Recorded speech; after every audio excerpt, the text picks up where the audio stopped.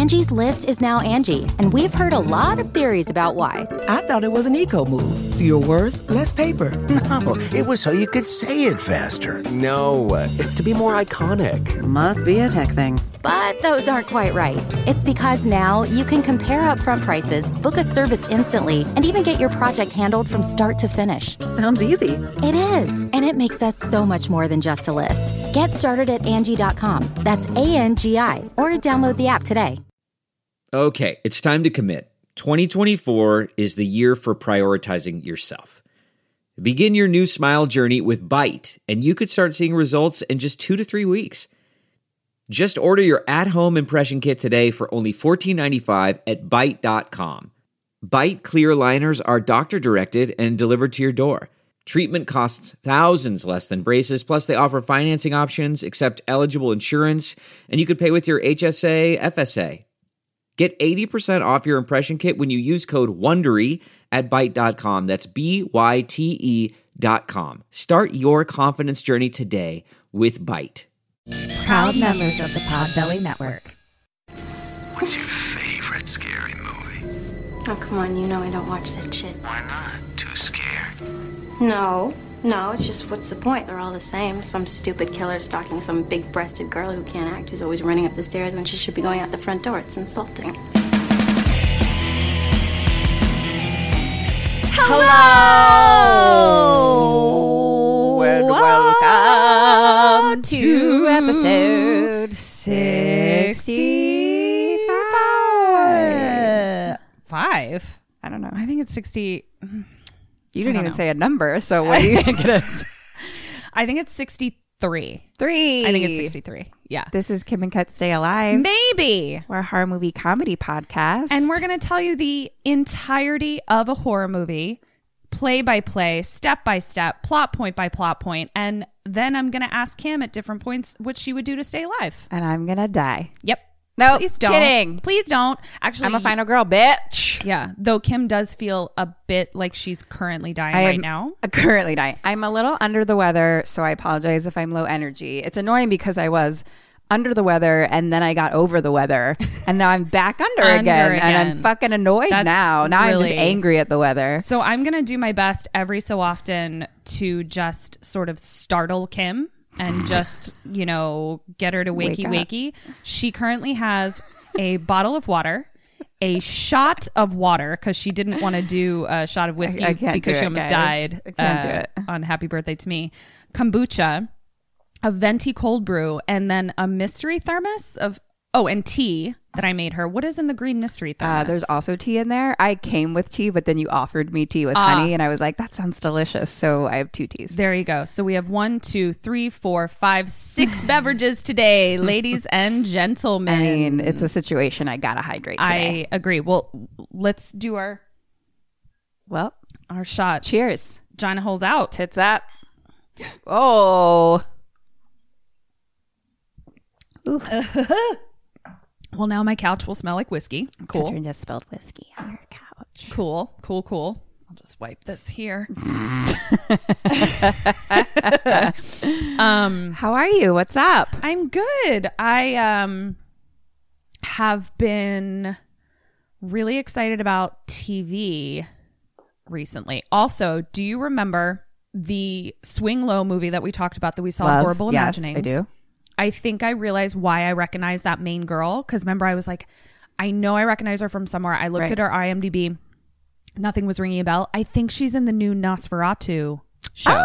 Oh. Which I watched 1 episode of. And that would probably be why I recognized her, but didn't place it because I only watched 1 episode. Why didn't anyone recommend that to me? I was like, what can I binge right now? I'm sick. People sent recommendations, but that wasn't on the list, and now I need to add that to my list. Because you can't binge it. That's why. Oh, it only it's released 1 by 1. Yeah, it's only Monsters. 1 by 1. Which also is what the Great British Baking Show is doing right now on Netflix, and I'm like, what the fuck, motherfuckers? Like, I can't binge the collection 7 of the Great British Baking Show. Rude. But I did watch Marianne. I've started Marianne. Are you finished it? Finished. You finished. Yeah. Okay. Eric and I are on the fence about it. Yeah. So don't give me any spoilers, but I'm just going to talk tonally to you. Right. I got used to the dubbing. Well, I was going to suggest to undub and just do subtitles. I think that makes it play better. You just it's in the subtitle options. Oh, it is? Yeah. Okay. Just have it play French.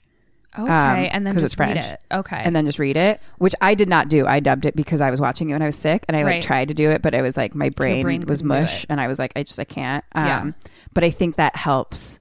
Okay. Yeah. Tonally, because like it's not being said in a weird way. Then, yeah. Yeah. It sounds like you're getting ADR, their actual voice, right, and meaning, intonation. and then watching the words. Well, so that I'm gonna try doing that. That I got used to though. However, tonally, there were some moments where I was like, why are we doing like a slapsticky kind of thing with like slapstick rom-com music over top of it, like where she's breaking into a house and she's like climbing over a fence. The music was literally like rom-com Cameron Diaz breaking into her date's house to get her bra back. Like it was not supposed to be funny there, but I'm not. But the tone didn't work for me. So there were just a couple things that it was just French. So there were just a couple things like that kind of took me out of it. I think there were some things that took me out of it. There were some times where I was like a little bored, but like I think there were things I was actually mad at. We'll have to talk more when I finished it. Yeah, and then I would say it's worth watching till the end, though. Okay, great. That lady is scurry. She's right? real scary. Yeah, her face is scary. And there's like nothing, it's just her face. It's like a close-up creep face. Yeah, and I actually had a conversation with Eric where I was like, how would I feel about that if like I was cast to be terrifying and they were like, nope, you're good. Just go in there with your own face and you'll terrify everyone. I think you'd take that face all the way to the bank. Oh, baby. 100%. Yeah. And then I started to ask Eric, I was like, is my face scary? He was like, no. And I was like, no, like, would you hire me to make scary faces? Can I make scary faces? And then I spent 20 minutes trying to scare Eric with my face.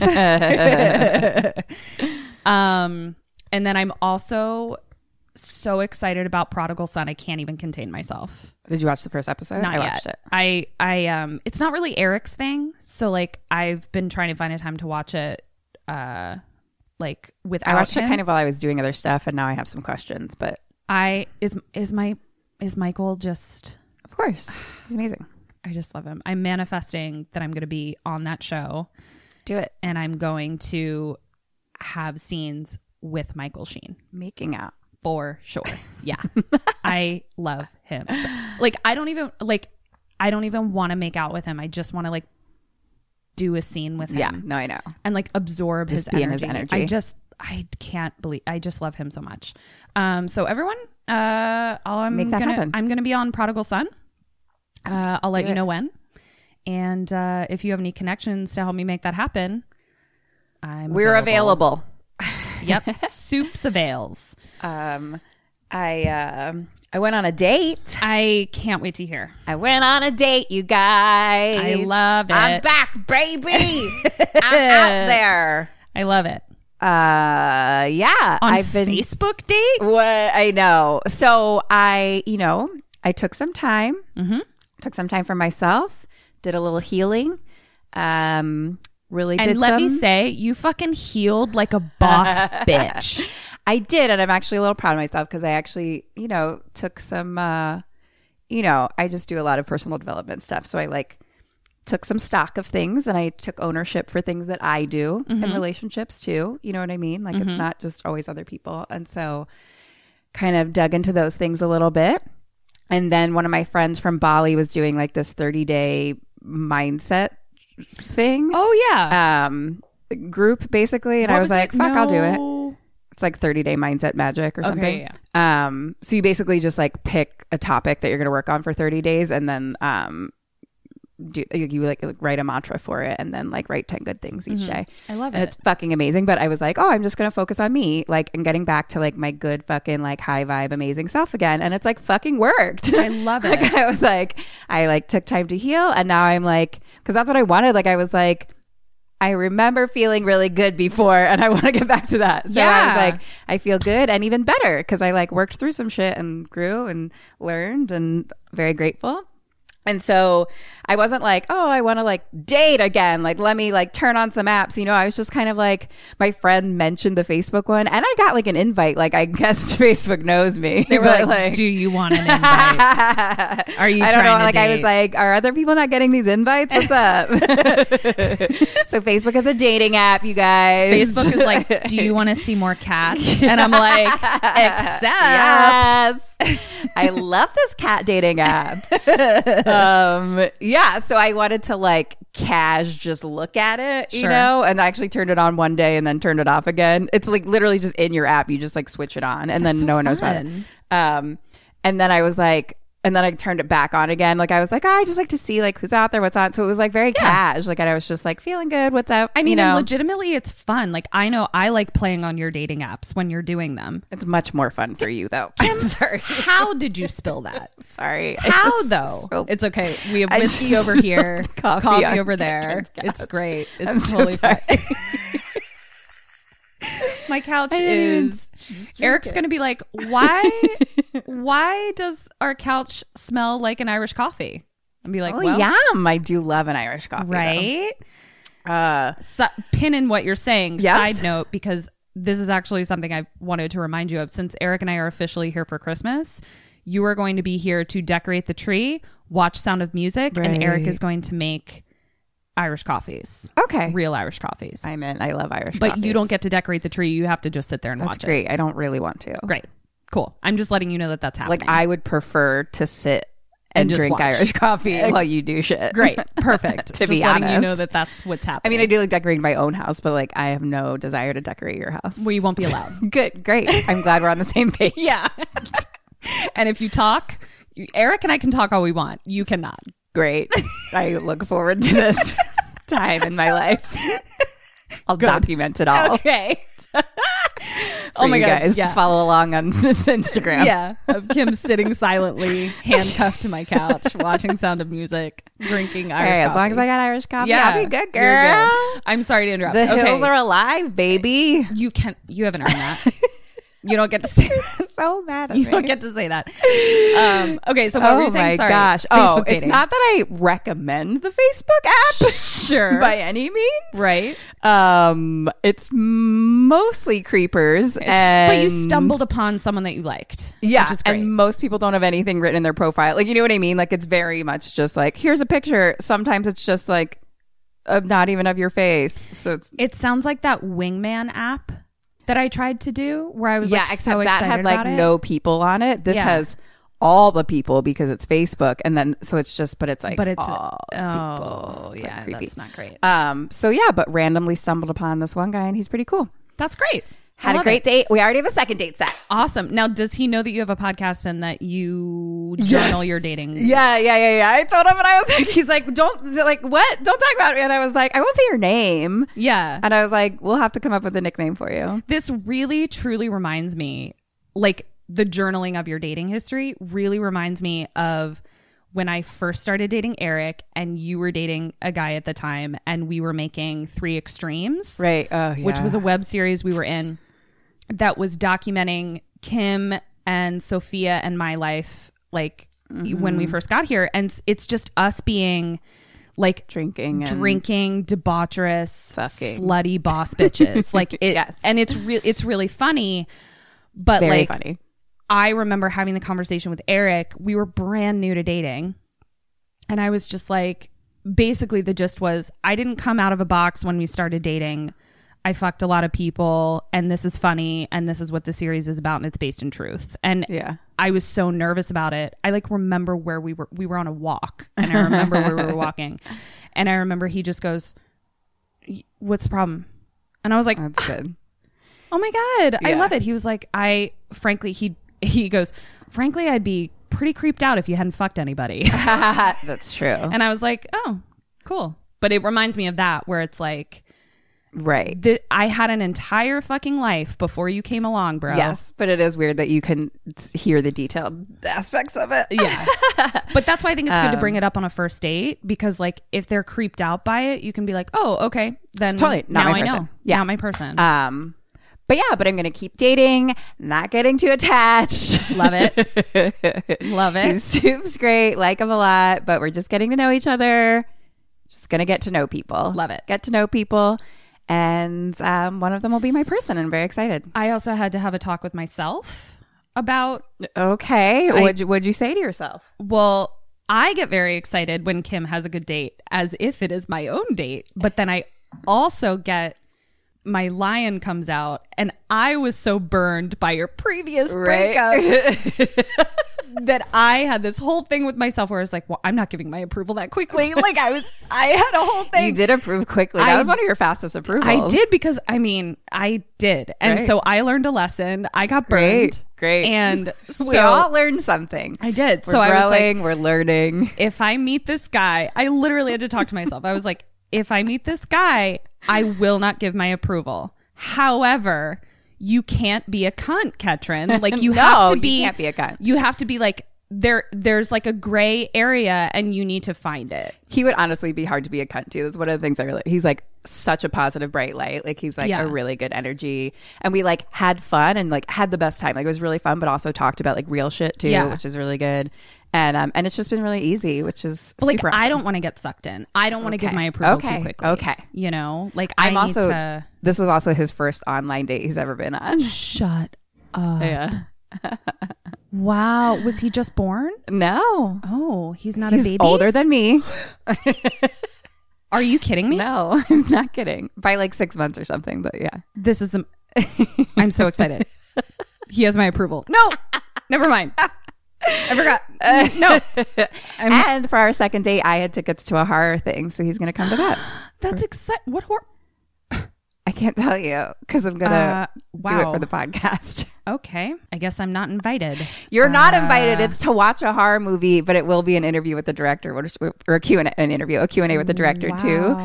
But I'm doing it for the podcast, so you can't come. Wow. Okay. I see. You know what? I'm just going to dive into this movie. Great. I'm excited. Okay. You know what? Now that we've talked for 15 minutes. No, that's fine. You can go on dates with other people. It's fine. I'm not That's upset. the point of the podcast, Ketrin. For me to go on dates. That's how it all started. You watch... I know. Ketrin, I've watched horror movies by myself for a fucking year, goddammit. Let me have one. It's fine. You can have it. You have to let your birds fly away. I will give you the Sound of Music. I will watch the Sound of Music with you, goddammit. Okay, perfect.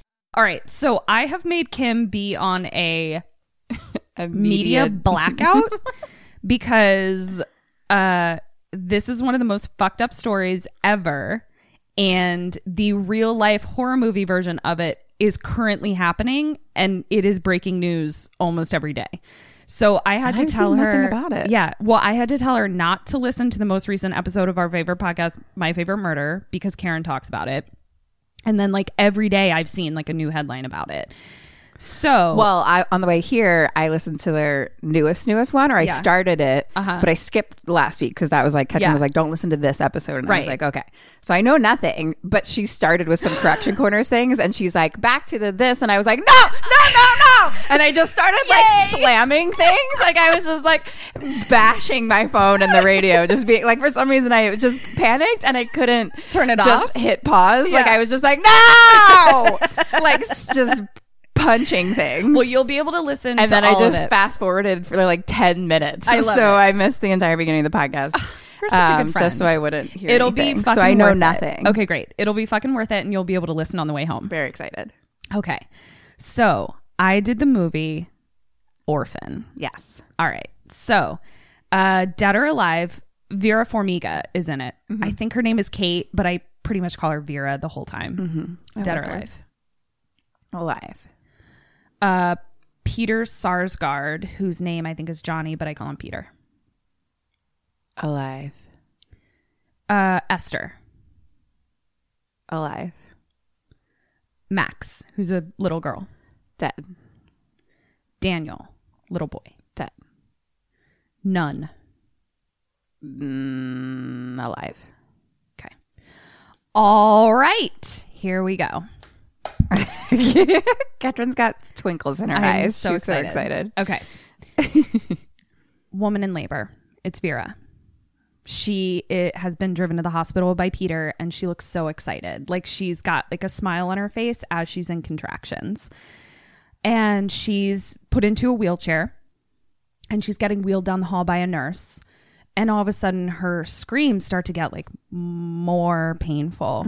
And she's like holding her stomach, and then she brings her hand up and it's covered in blood. Uh-oh. And we see an aerial view where like there's blood just trailing behind her, like the wheelchair is being wheeled. But the nurse is not doing anything. The fuck? And we get into the operating room, and Vera is still awake, and all of the doctors are around her, and they're like, your baby is dead. We have to cut it out. And she's like, no, it's not dead. I feel it moving. I feel it kicking. They've given her no anesthetic. Her husband is there like filming. Peter Sarsgaard is there filming, and he's just like, congratulations. And she's being literally cut open with no anesthesia. And then they hand her the baby, and it's just like a bloody mass screaming. Wakes up. She goes into the bathroom, and she's not pregnant. We see her like kind of like lift up her shirt, and she's got like a scar, but not in the direction of a C-section. It's like from mons pubis to belly button. Okay. Vertical line as opposed to a horizontal line. Got it. I knew that was being douchey, and I didn't know how else to explain it. So I don't think it's douchey. It's quite technical. Thank you. So she takes a pill and then just kind of sits on the bathroom floor, struggling. Cut to the next day, she's in her therapist's office. And her therapist is like, I really think that these nightmares you're having are obviously a manifestation of the stillbirth. You know, you're processing in it in your subconscious, and we're just going to have to, keep talking it out. And, that's what's happening. And she's like, or maybe I'm not ready to adopt. And the therapist is like, I mean, you have to decide that. But that being said, like, you've gone through a very long adoption process, and you've wanted it up until right now. So I think you need to like explore what it is that's actually going on. We also learned that she developed a drinking problem, and she's an alcoholic and no longer drinks in this therapy session. Cut to Vera picking up her daughter Max, but she's picking her up from a different school than her son Daniel, who's older, because Max is deaf and mute. So she's picking her up from a school for the deaf mute. Deaf and mute. Deaf and mute. Helen Keller up in here. Right. Well, she can see. Right. Oh, so she's got that. Oh, my brain is that really useful one. Yeah. So I just feel like I'm staring blankly at you right now. I'm just gonna throw things at you every so often, just to make sure you're with me.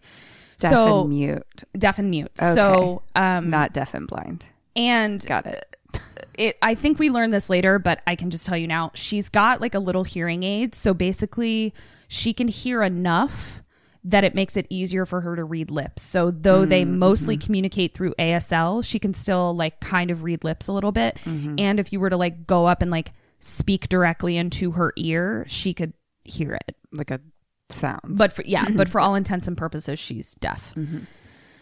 So she's picked up Max from school, and she's driving her home, and she stops at a red light and gets distracted by seeing a bunch of moms walking their kids home from school, and kind of goes into a stupor, and then hears a car horn. So she just floors it. Well, the light hadn't changed. So she almost gets fucking T-boned at a red light. Jesus Christ. So we now are like, okay, she's functional, but like she's definitely like mourning, dealing with something. And like my fucking bitch ass, I was like, you already have 2 kids. Why do you? I mean, I kind of had the same thought. I was like, I mean, I know that's like, I know it's traumatic. I totally like it's still, and a stillbirth is like very, very, very, very traumatic for sure. I had to go to a stillbirth funeral one time. It was really oof. So yeah, I know that like your body goes through like, so you're at such a late stage of like hormones and attachment and all that kind of stuff. I totally get it. I was being a bitch. So now we're at home, and it is a gorgeous modern cabin situation because we're in a very snowy place. It's very snow covered, and they're in just this like beautiful cabin where like entire portions of the siding is just windows looking out into like a frozen lake. It's quite beautiful. And we go inside, and Vera is playing the piano. And then we also see that there's this gorgeous greenhouse. Like one whole side of the house is a beautiful enclosed greenhouse. And while playing piano, she hears a thumping. It keeps like distracting her. And she finally is like, oh, I can't concentrate. So she goes outside, and it's Max throwing a basketball up against the wall. And like she can't hear it. So like she has to go out and be like, can you stop? Like saying, can you stop? But also using ASL. At that moment, Peter Sarsgaard comes home, and he's got Daniel, the other kid. So I would say Max is 5 to 10. Daniel is 12, maybe. So bedtime. Max takes her hearing aid out and puts it on the dresser. And she wants mom to read her a story. And the story she picks up, Vera's like, do you really want to read this one? And Mac's like, yeah, this is the one I want to read. She doesn't say it. She signs it. And Vera starts reading the book to her in ASL. And we're seeing like what she's saying in subtitles. And basically it's about bringing home a new baby sister. But then at the end, it's, I'm glad my baby sister went to heaven, but I would have liked to have met her first. So it's clearly about... Which I'm like, I love that people write children's stories like that, where it's like, these are things that are going to be weird to talk about. Let's write a children's story about it. Yeah. Sweet. Cut to Vera journaling in a journal.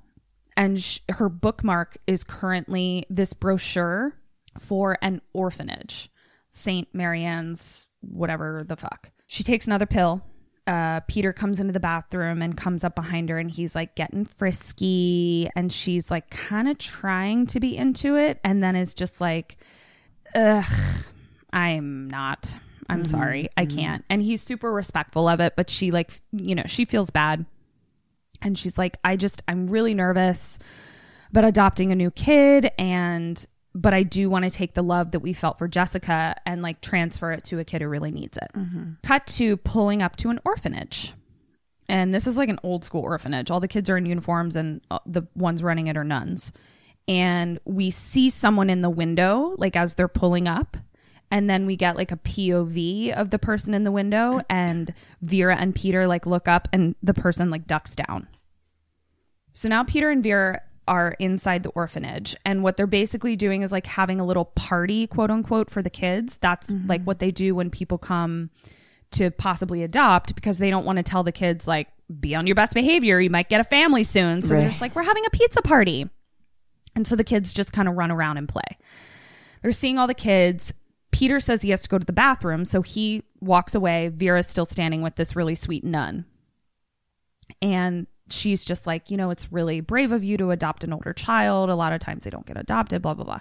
Peter goes upstairs, and he hears this like faint singing. And so he kind of is like looking around, and he sees this little girl painting in a room all by herself. And the paintings are like really good, like still kids paintings, but one of those things where it's like, we need to put you into a school for gifted children because these paintings are fucking legit. Yeah. So he meets Esther, and she's so fucking cute. And she's like 9, probably. She is 9. Why did I say 9? I think I said 9 because they tell me she's 9. Yeah, I think she's 9. And I know exactly what 9 looks like. Great. So Perfect. I've got it. Willow's 9. So that's just complicated it in my brain. I was like, that's not what I was thinking.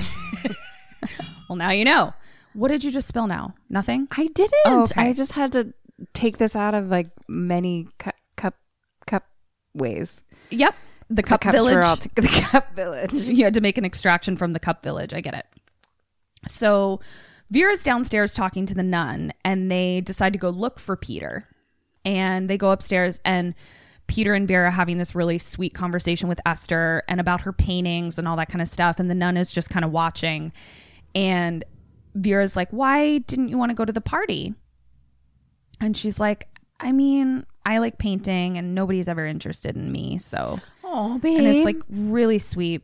And she's got a little bit of a Russian accent. Cut to the nun in her like office, and she's telling them about Esther's file. She's like, she's from Russia and her English is remarkably good. So clearly she was living with like an English speaking family before this. The family that brought her to America tragically died in a house fire, and Esther was like barely saved from it. And she's like, you know, she's a really sweet girl. She's incredibly articulate, very smart. You know, she's a bit of a princess, though. She has these ribbons that she wears around her neck and wrist all the time. She puts them on every morning, and if you try to get them off, she gets very upset. She's, you know, she always dresses in like her little pinafores and sweet little dresses. She's a little bit of a princess. Mm-hmm. And the nun is like, you know, you seem to really make a connection with her, and she hasn't really experienced that before because she's, you know, older. They decide to adopt her. Cut to 3 weeks later, when like they're actually picking her up and they're driving her home, and it's really cute because like she's in the back and she's like moving her hands, and we realize that like she's trying to learn her brother and sister's name in ASL. Yeah, cute, really cute.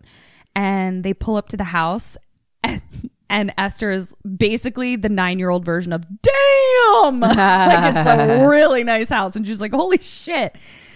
So at that point, Max comes out and is immediately excited, like runs up and hugs her and is just like so excited. And this is actually where we learn that Max can like she can hear enough that she can read lips.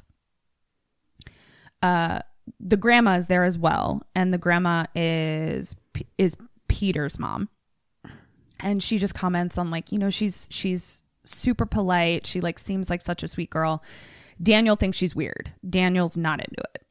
Esther is really excited about seeing the piano, and she's like, oh my God, you have a piano. And she's so excited, and Vera's like, I can teach you how to play. And she's like, oh my God, that would be amazing.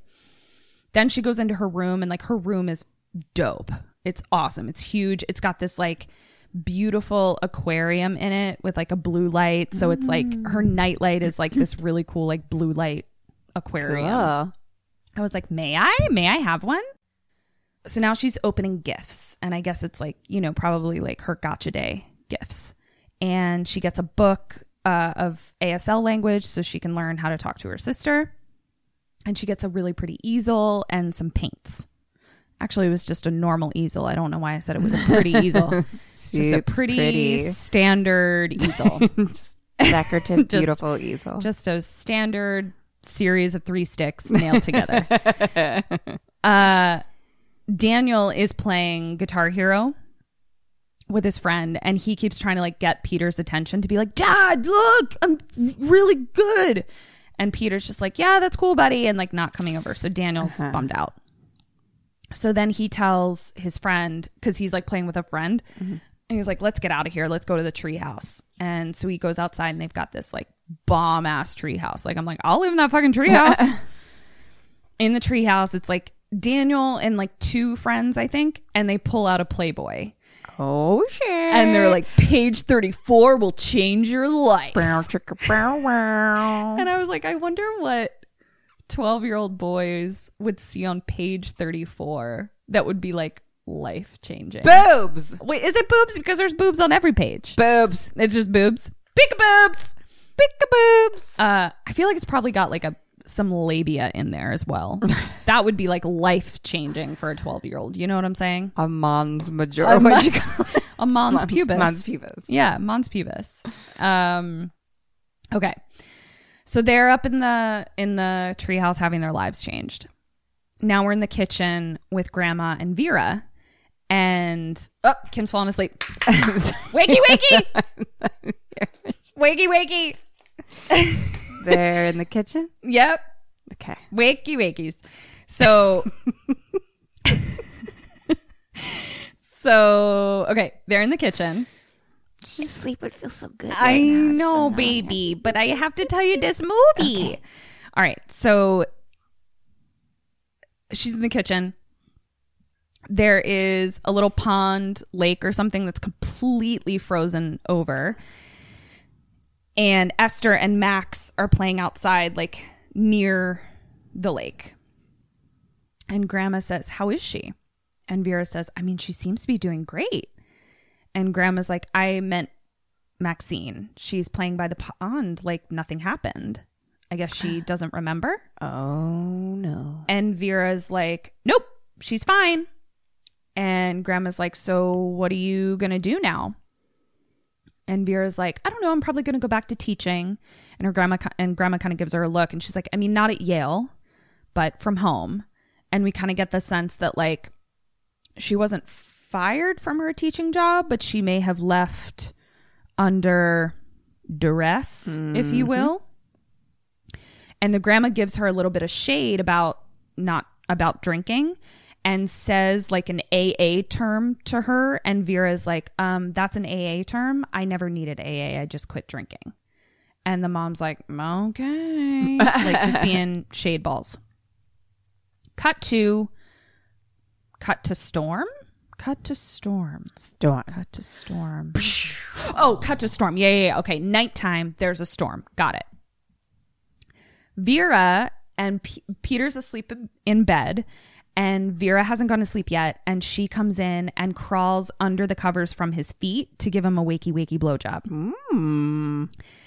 Esther, then we see in her room, like wakes up from a strike of lightning. Cut to Esther standing over Max's bed. And we're like, okay. Hi. Cut to knock on Peter and Vera's door as they're fucking. And they're like, come 1 second, come in. And Max and Esther are there. And they're like, we're scared of the lightning. Can we sleep in here? And they both jump in the bed. And Esther says, I want to sleep next to Daddy. Ooh. And they're like, of course. And they're like just kind of giggling. Like to them, they're like, this is great. Like I love that. I mean, I was trying to fuck, but it's fine. Next day, the kids are getting ready for school. They're about to walk out the door. Esther comes down the stairs and she's in like the type of play clothes I wore.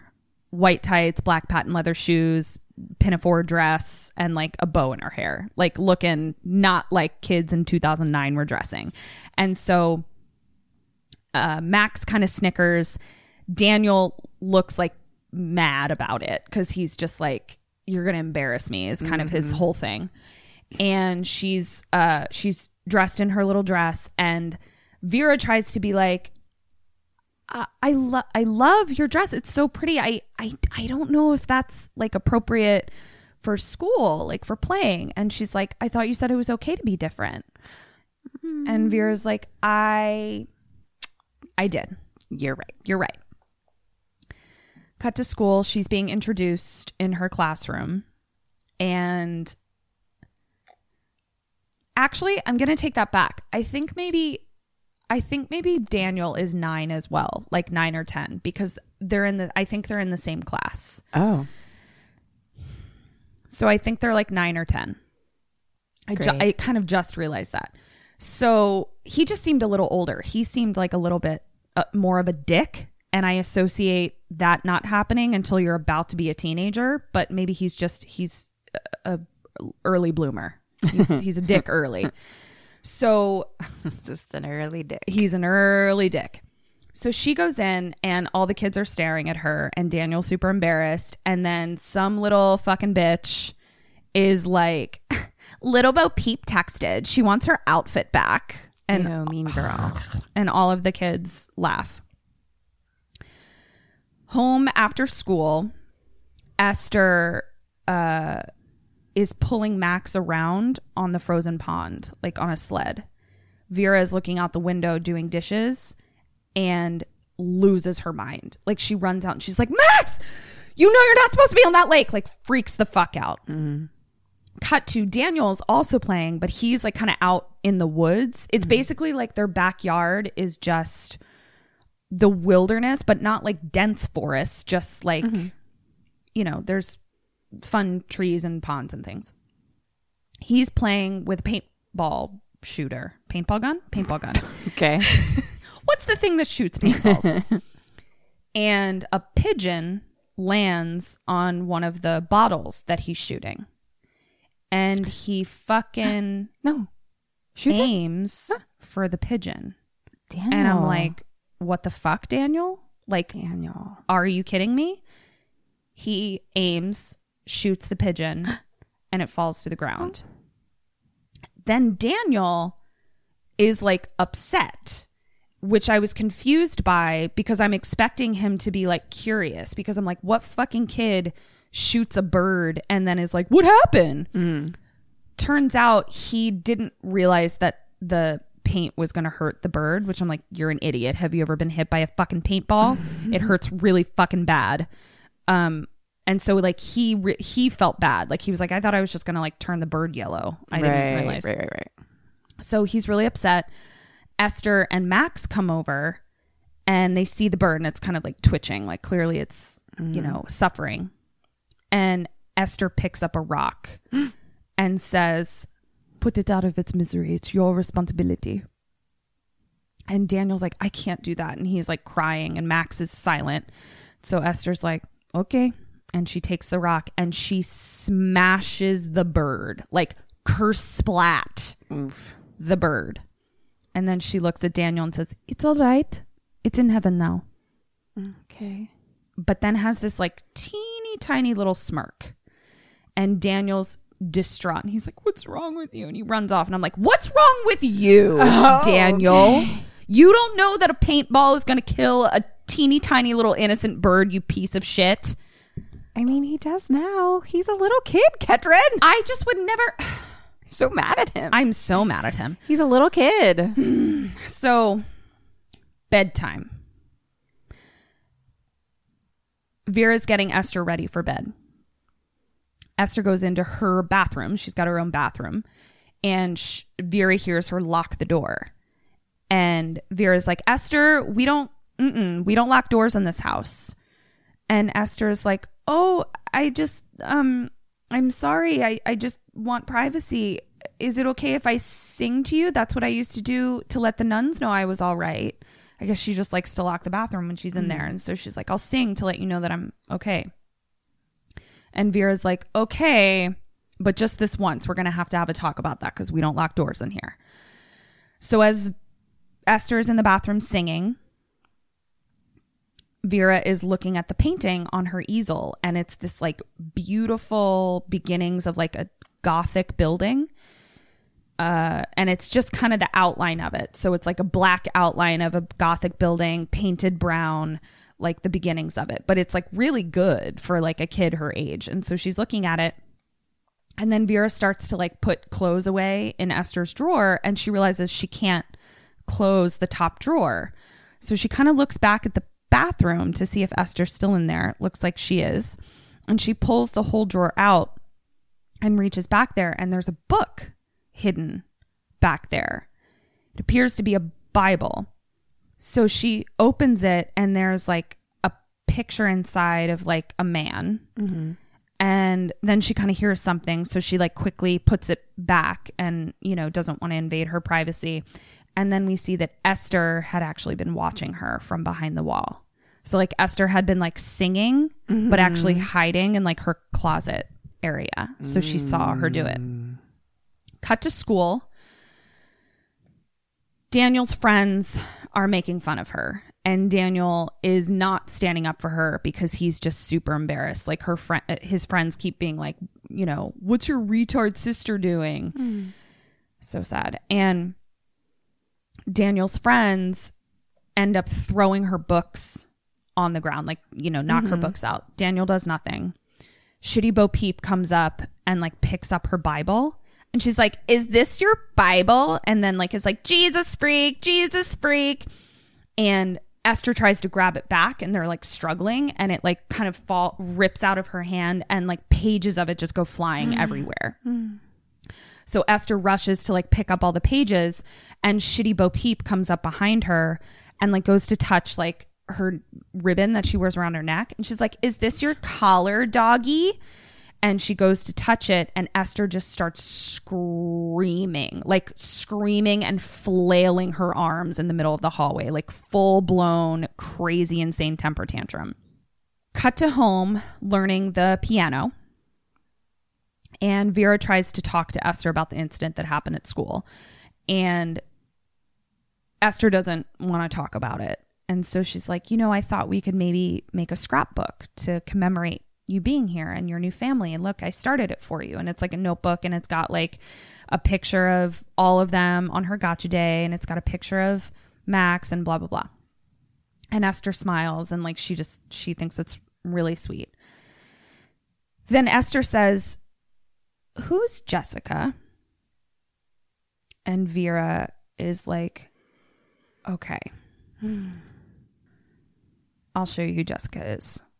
So she takes her into the greenhouse, and it's this beautiful greenhouse. And in the very center of the greenhouse is this beautiful white rose bush that's growing. And it's got a plaque in front of it commemorating their stillborn.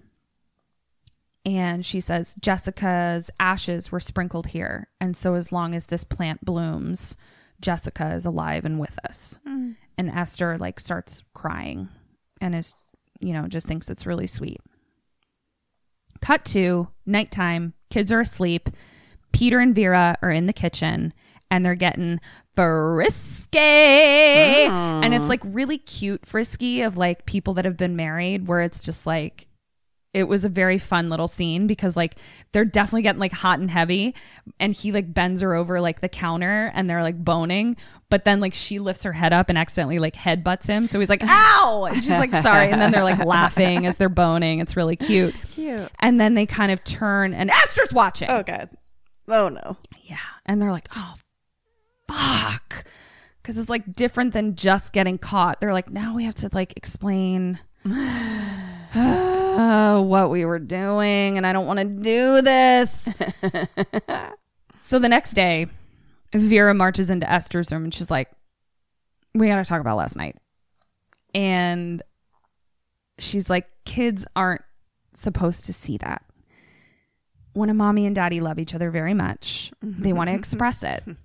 And Esther turns, she's painting, and Esther turns and she goes, I know, they fuck. Oh shit. And she then said turns, they fuck? yes. Wow. And then turns back around to paint. And Vera is just like, So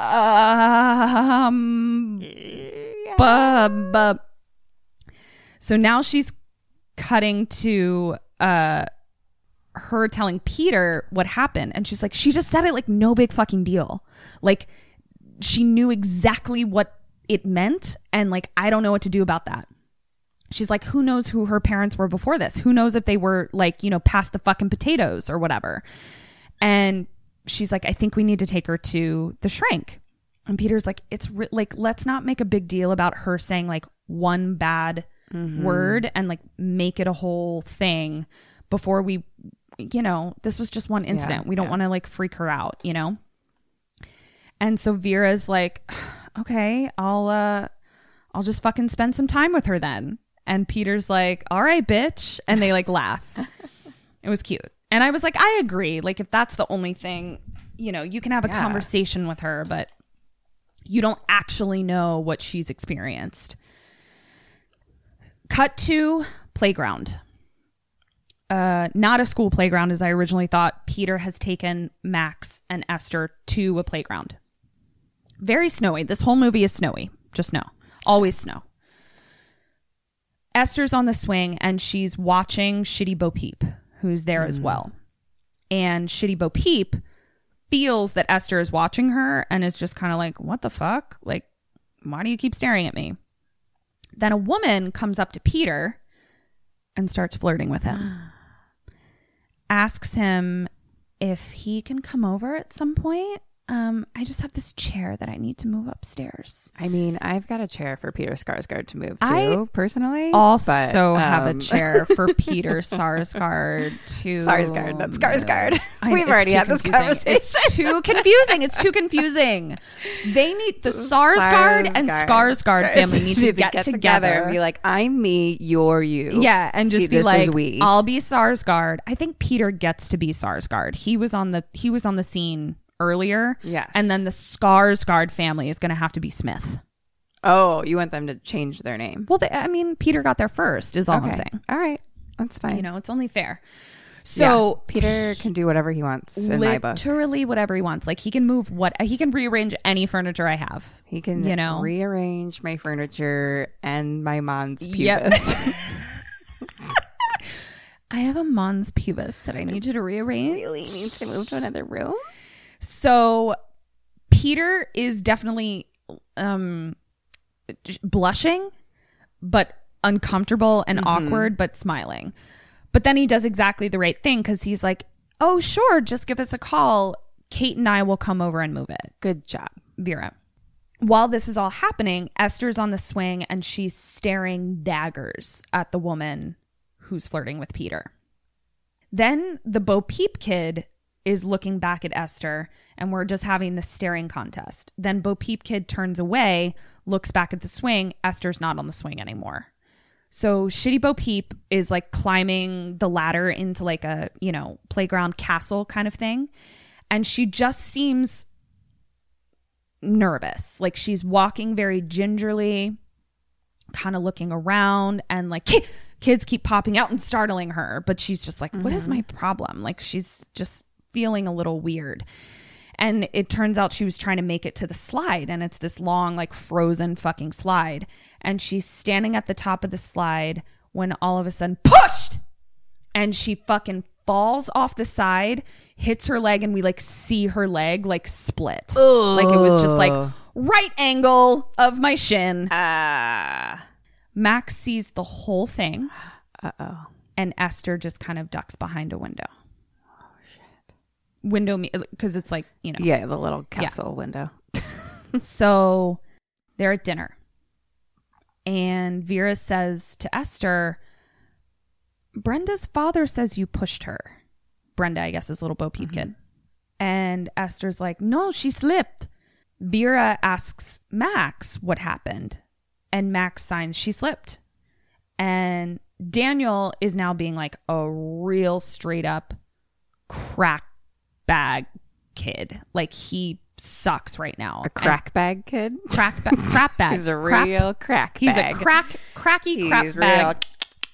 Yeah, he's a cracky crap bag. He's being a real crap bag kid.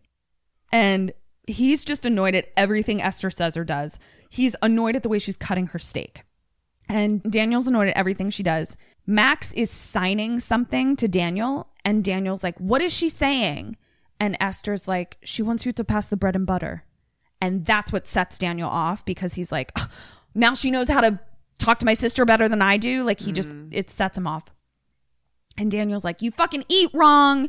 And she's like, go back to Transylvania where you came from. Go back to the retard camp in Transylvania where you came from. Like just being a real crap bag. And Esther's like, Transylvania is not a country. It's part of Romania. And you're an idiot. Like she just schools him. And Daniel's like, my friends make fun of me because of her, send her back to retard camp. She's not my fucking sister. And says fucking sister. And then leaves the table. And Peter just, and I was like, this must be what parenting's like. Because Peter and Vera just kind of look at each other. And Peter just goes, I'll take this one. So he leaves.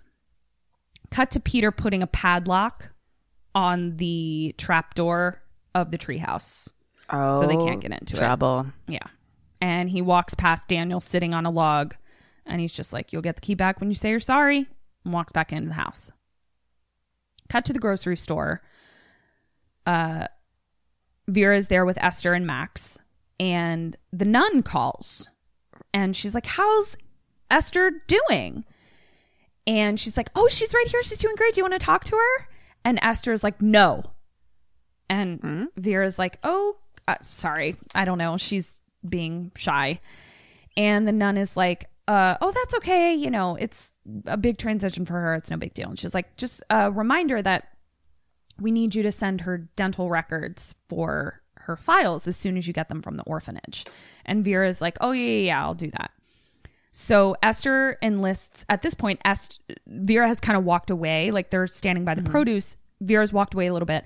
Esther enlists Max to read Vera's lips. And she's like, tell me what she's talking about. And Max says, she's talking about you, and she's talking about how you may have pushed a girl down the slide. And the nun seems concerned on the other end. Cut to home. Vera walks in, and she hears someone playing Tchaikovsky on the piano. She walks over to the piano. Esther is fucking playing it. Oh.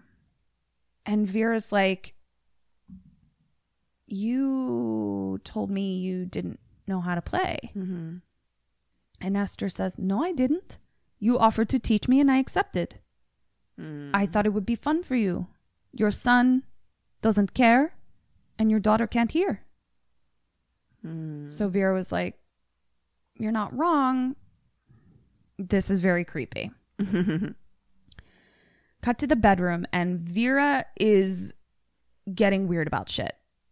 She feels weird about Esther, and Peter is defending Esther. He's like, she's 9 and we have no idea what her fucking life was, and you're being irrational. She just was trying to connect with you, so she didn't want to say that she already knew how to play piano, blah, blah, blah, blah, blah.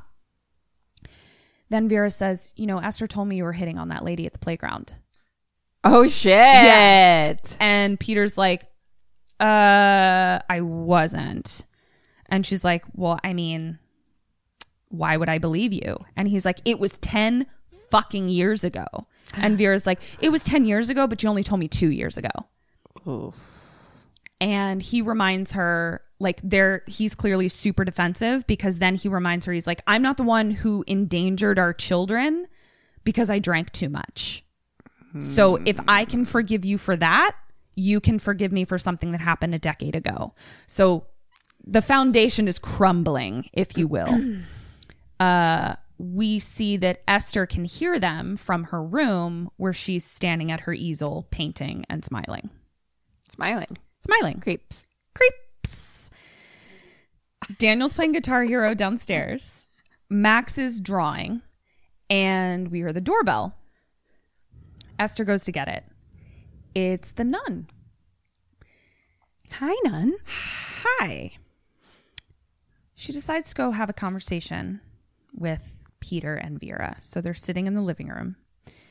And the nun says, I need to talk to you about Esther. Uh-oh. I didn't think it was anything. Uh-oh. Until you told me about her pushing the little girl off the slide. And now some things are falling into place for me that I want to talk to you about. She says something is wrong with Esther.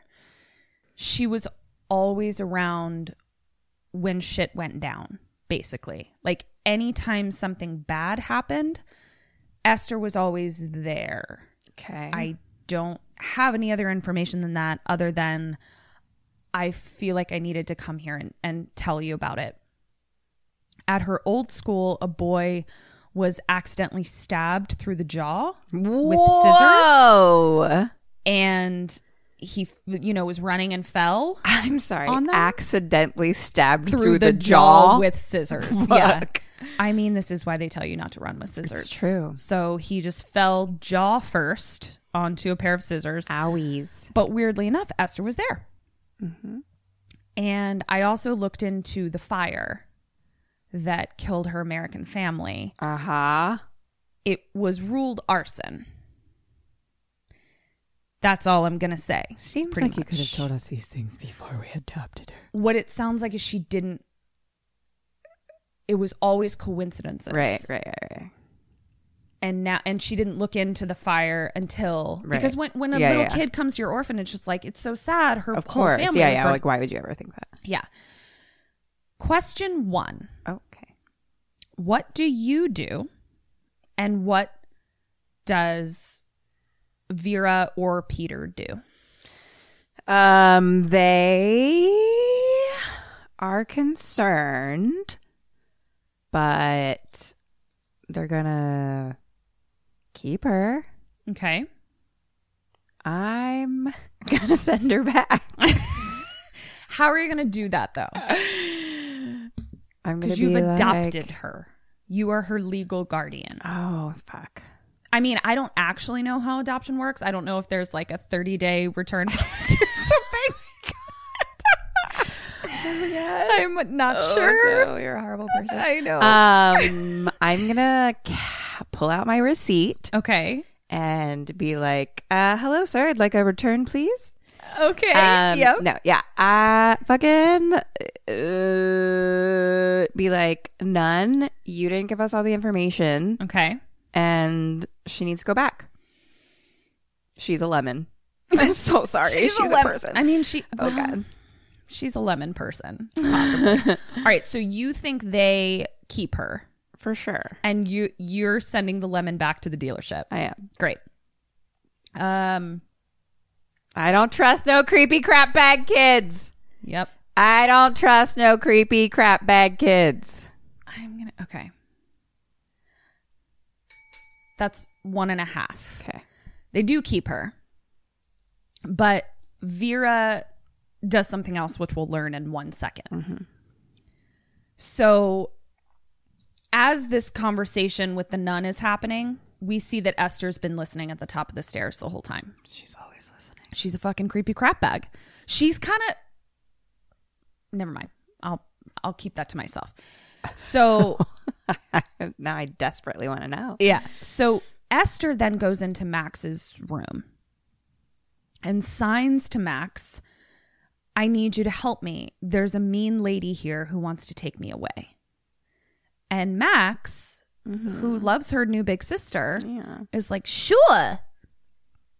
So back downstairs with the nun says, I want to look into the orphanage that she came from. I just want to get a little bit more information from the orphanage she came from in Russia. Cut to Esther and Max in the tool shed. Esther picks up a hammer and Max holds keys up to Esther, clearly being like, I found the thing you were looking for.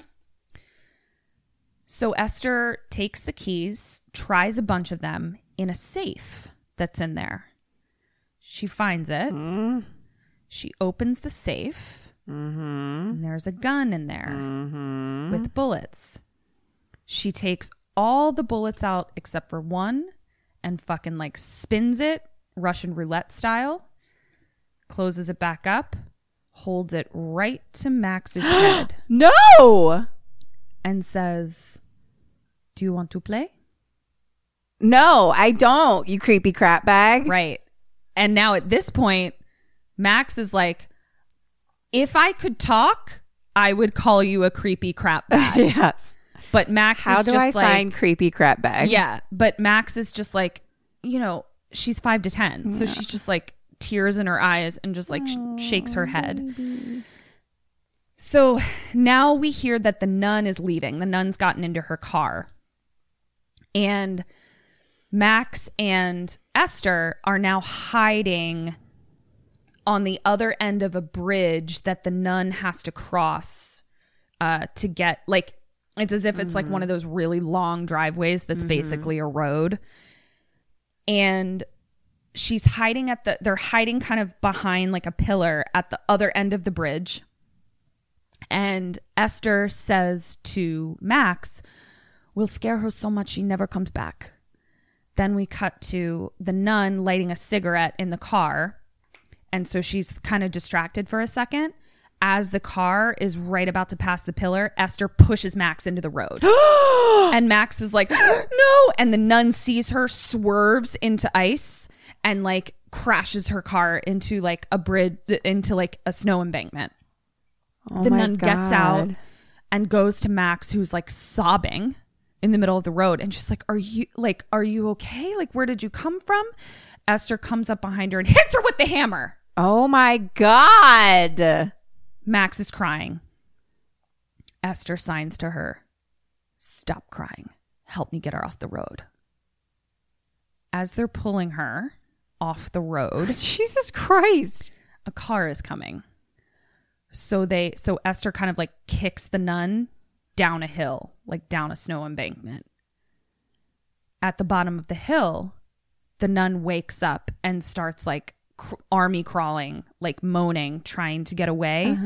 Esther hits her with a hammer over and over and over and over again. Fuck. Poor little Max is just standing there like, I don't want to play this game anymore.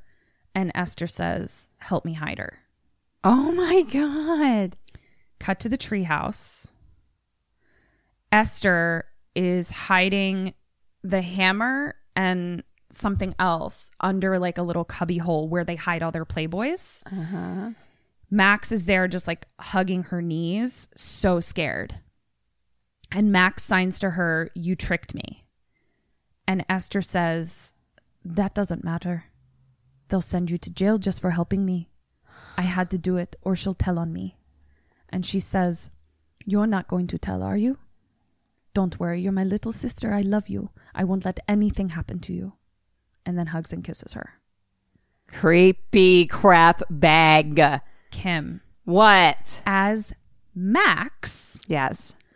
What do you do and what does Max do? I'm going to tell my fucking parents. Okay. This bitch just killed someone. Okay. And what does she do? Fuck. I think that she keeps the secret and is because she's scared that she's going to get in trouble, basically. That's 1.5 points. Mm-hmm. You'll learn why it's a half point.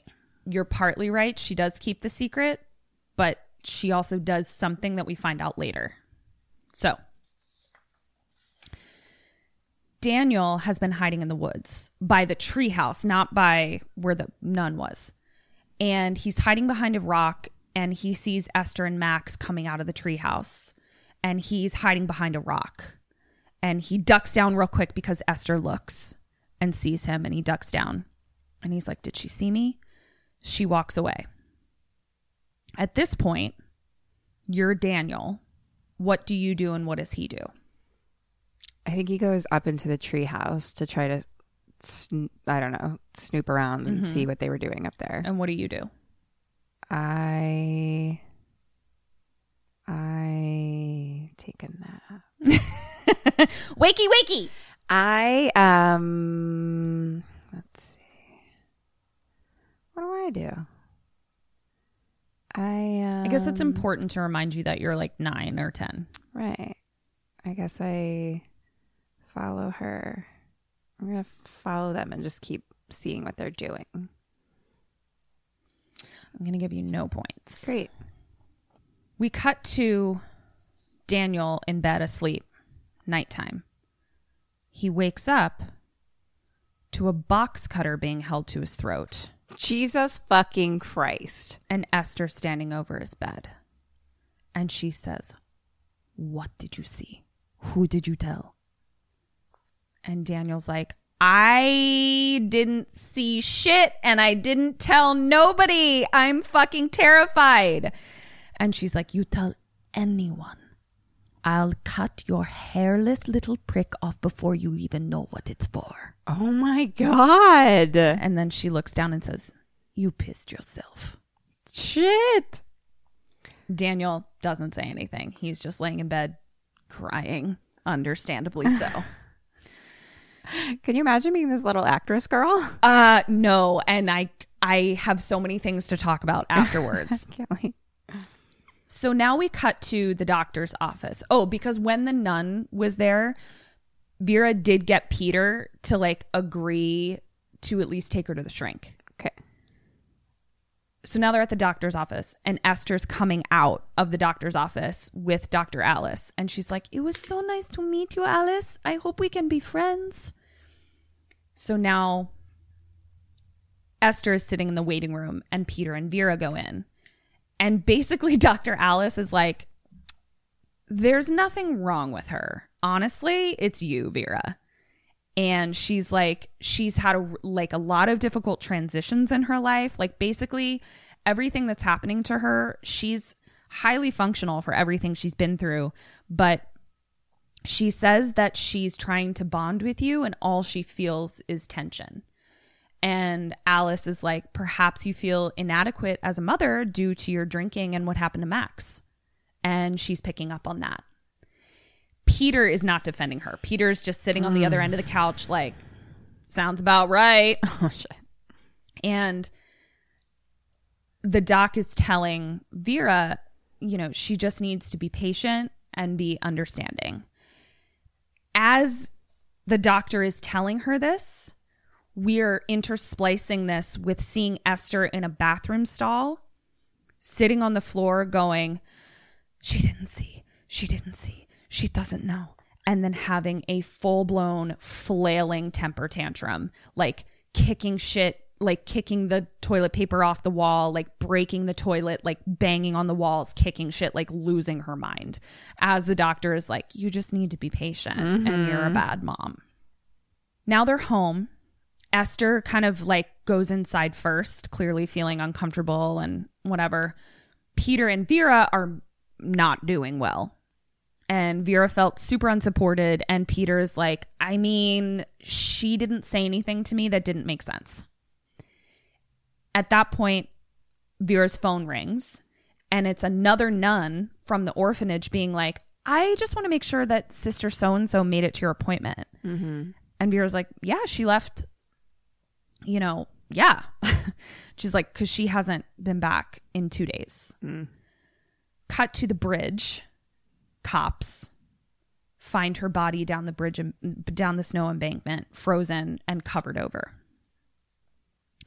Cops are now at Vera and Peter's house, and Peter's like, I just don't understand who would do this. Like, I can't believe we were the last place she was, blah, blah, blah.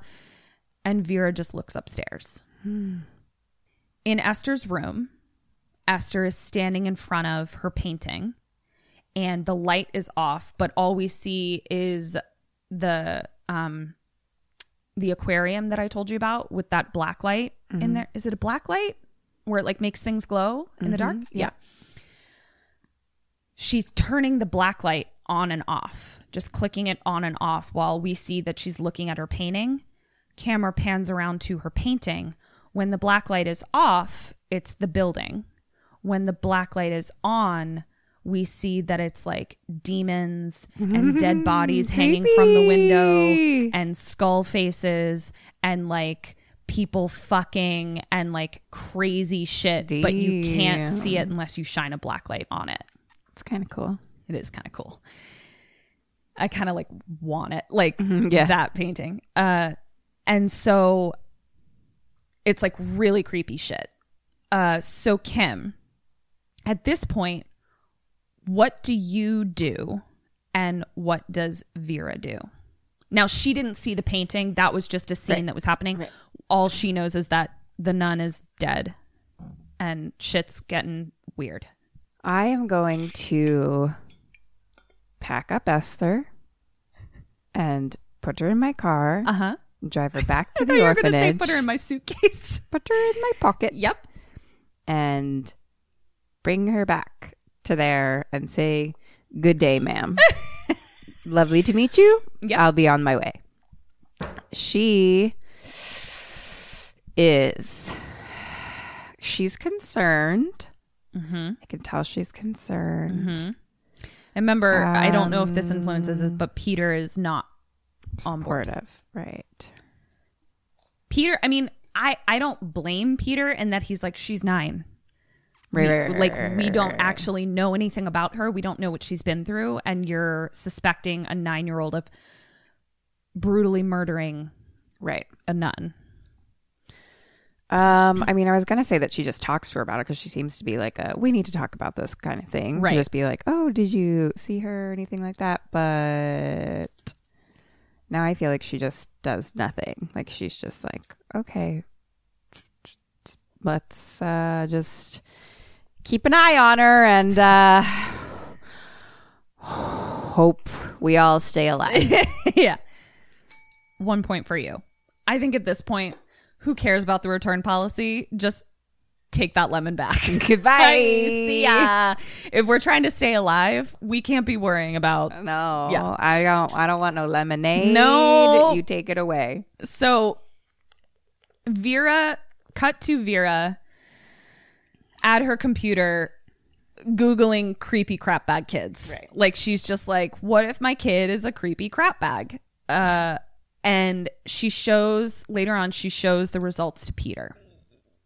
And there was a term for it. I can't remember what it was. It was like, psychopath, something like that. Yeah. But it was like, look, Peter, this is what I'm talking about.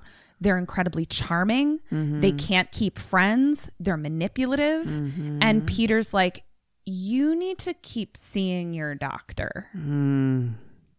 As this is happening, they turn around because the refrigerator slams. Esther was getting herself a glass of milk. Oh, of course she was. Creepy crap bags always drink milk. They love their milk. And she's just watching them and walks back upstairs. And so Vera and Peter are like, did she hear us? Like, it's a 50-50 chance as to whether or not she actually heard them.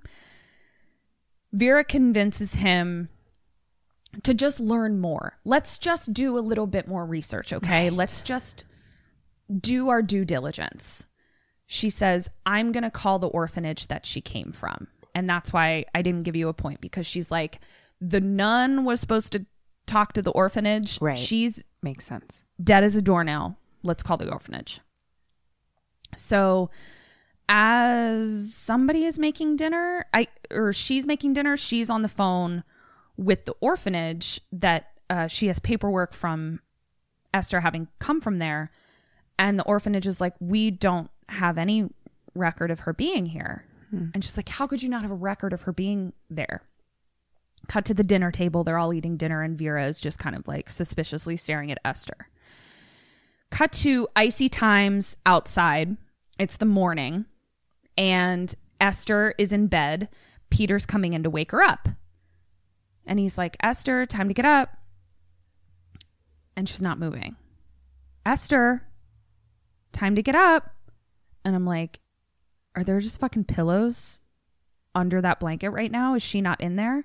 And so Peter walks over slowly and like touches the shit, jumps up. And she's like, just kidding. And then she's like, I don't want to go to the dentist. And Peter's like, are you scared? And she's like, yes. And he's like, what does he say? What does he say? And what do you say? She doesn't want to go to the dentist. He says, I say, sorry, bitch, you're lemon and I gotta get your teeth checked. Let's go, lemon. And he's like, what does he say?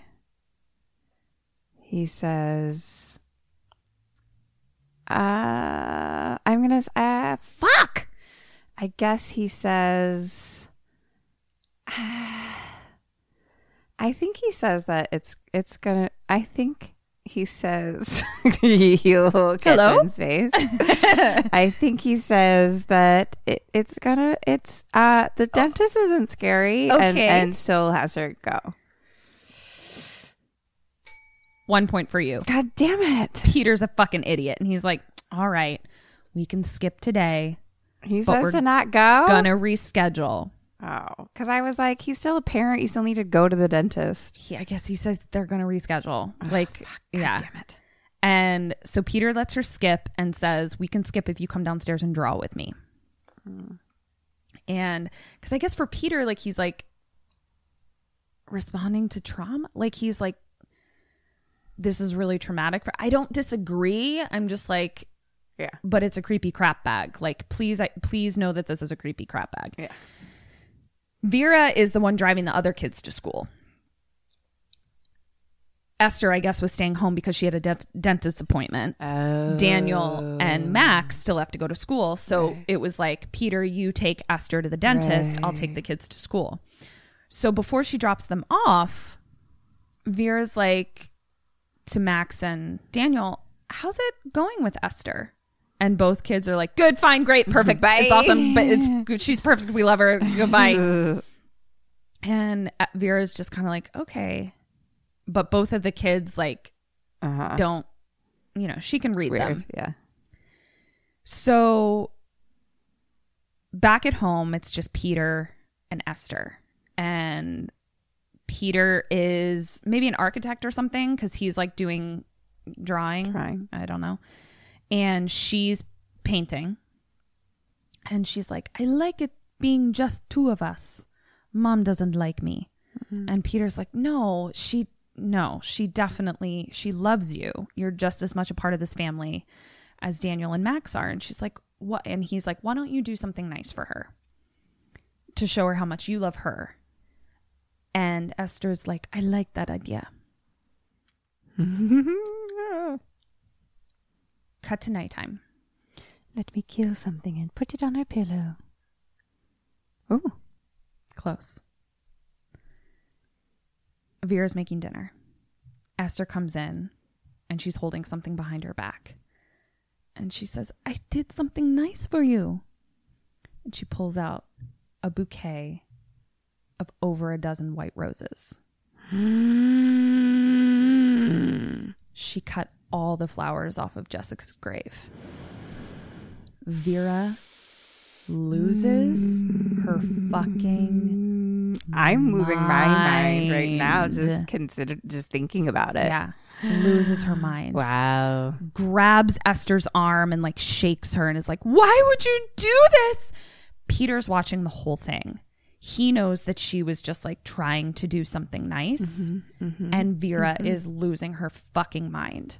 And Peter like understands how traumatic this would be for Vera, but is just like, it was my fault. I told her to do something nice. At this point, Esther has run away upstairs. Cut to nighttime. Vera is just sitting in front of Jessica's grave in the greenhouse, sobbing. Esther, it's even later at nighttime.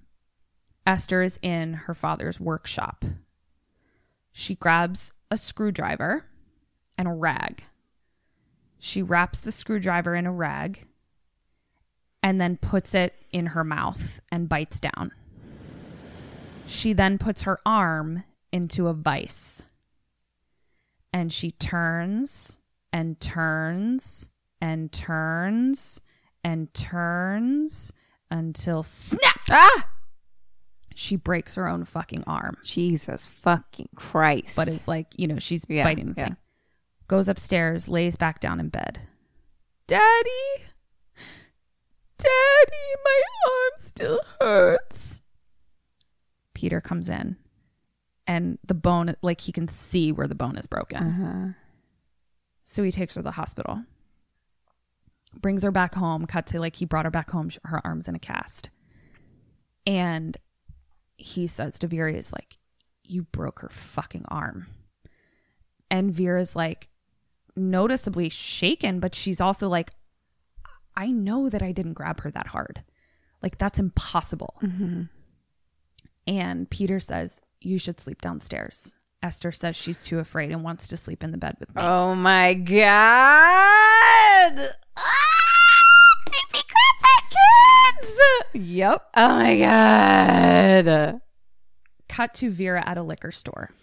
Oh, fuck. She gets 2 bottles of wine. No, Vera.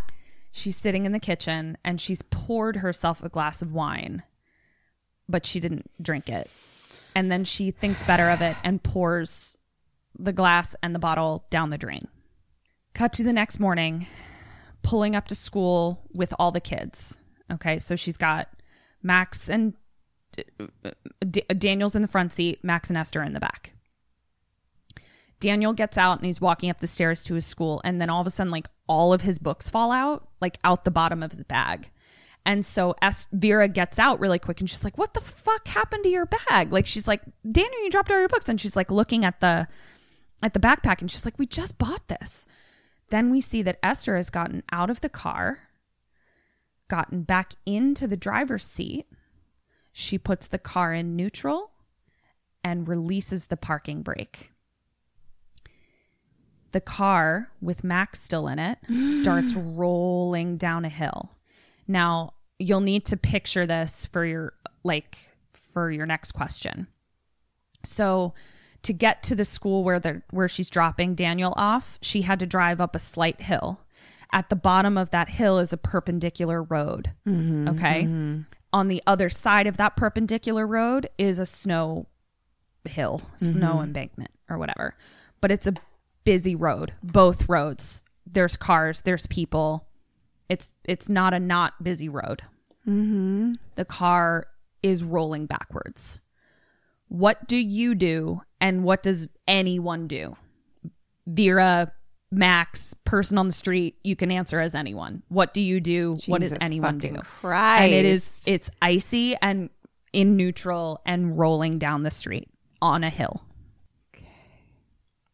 And I'll tell you right now, I know what is done. I don't know what I would do. So I'm curious. I, as Max, I'm gonna get in the front seat and hit the brakes and try to get control of the car. Okay. She's still in a booster seat. Like she's strapped in. I'm not saying she couldn't get out of it, but she's not a full grown person. Okay. And I don't know that she would even know, I don't even know if she knew what a brake was or if she could reach it. Okay.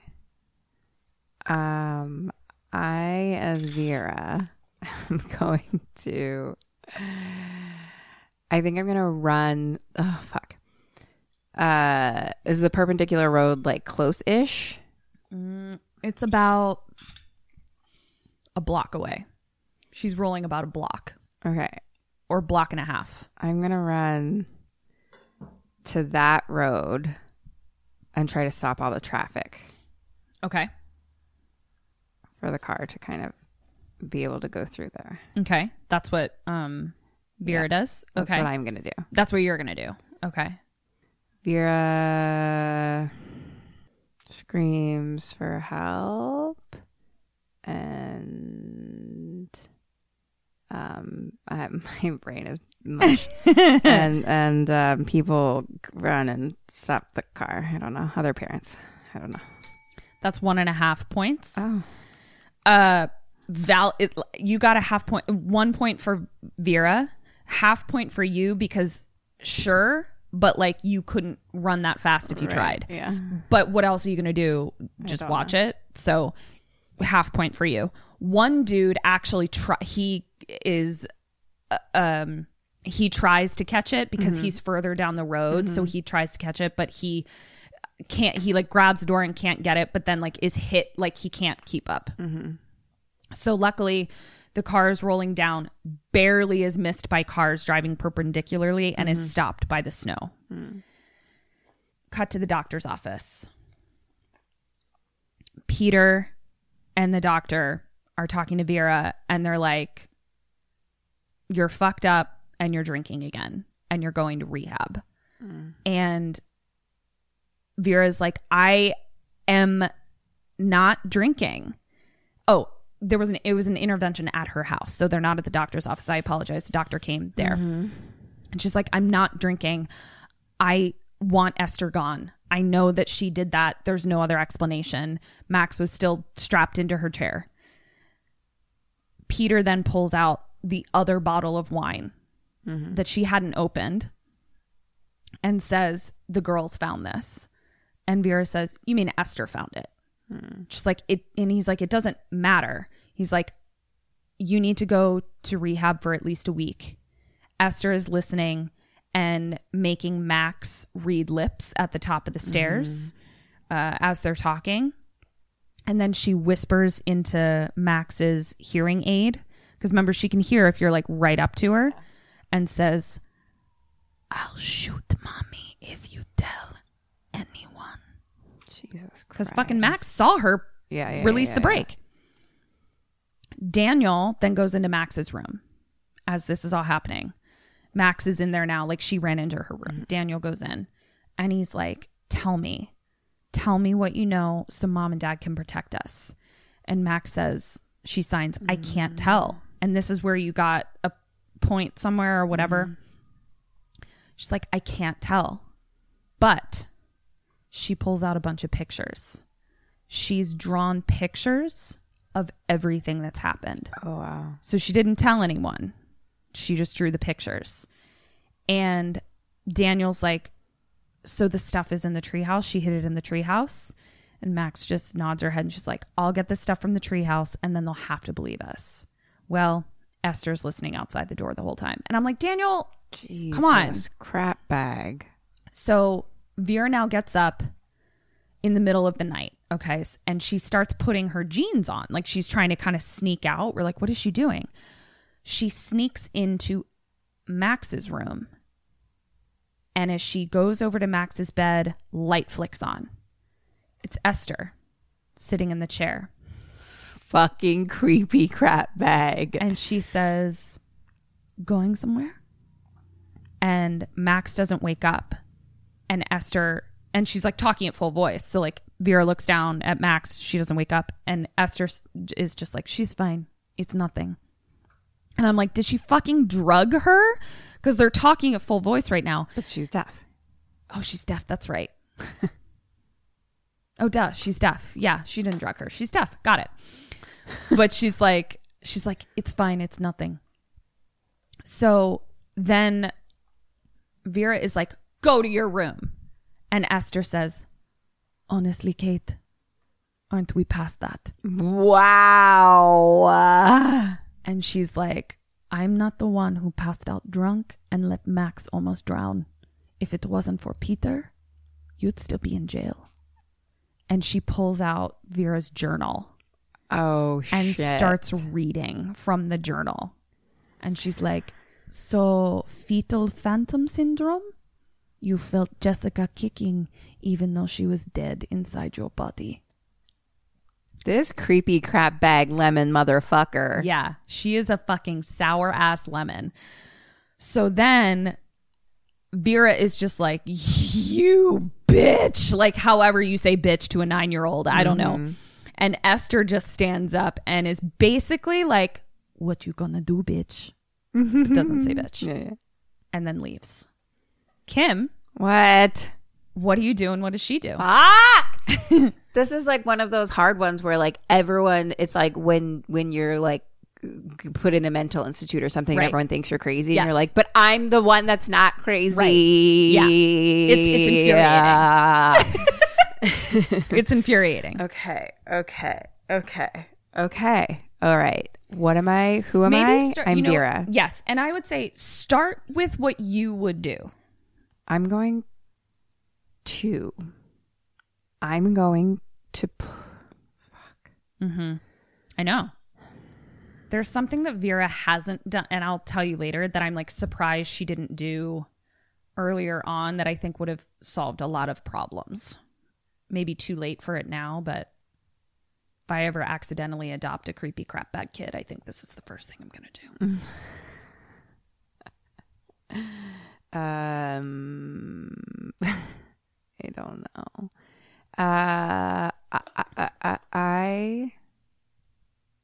Wow. I'm going to. Do you want one of my clues that you hate? Fine. She goes to find something that she previously knows Esther has.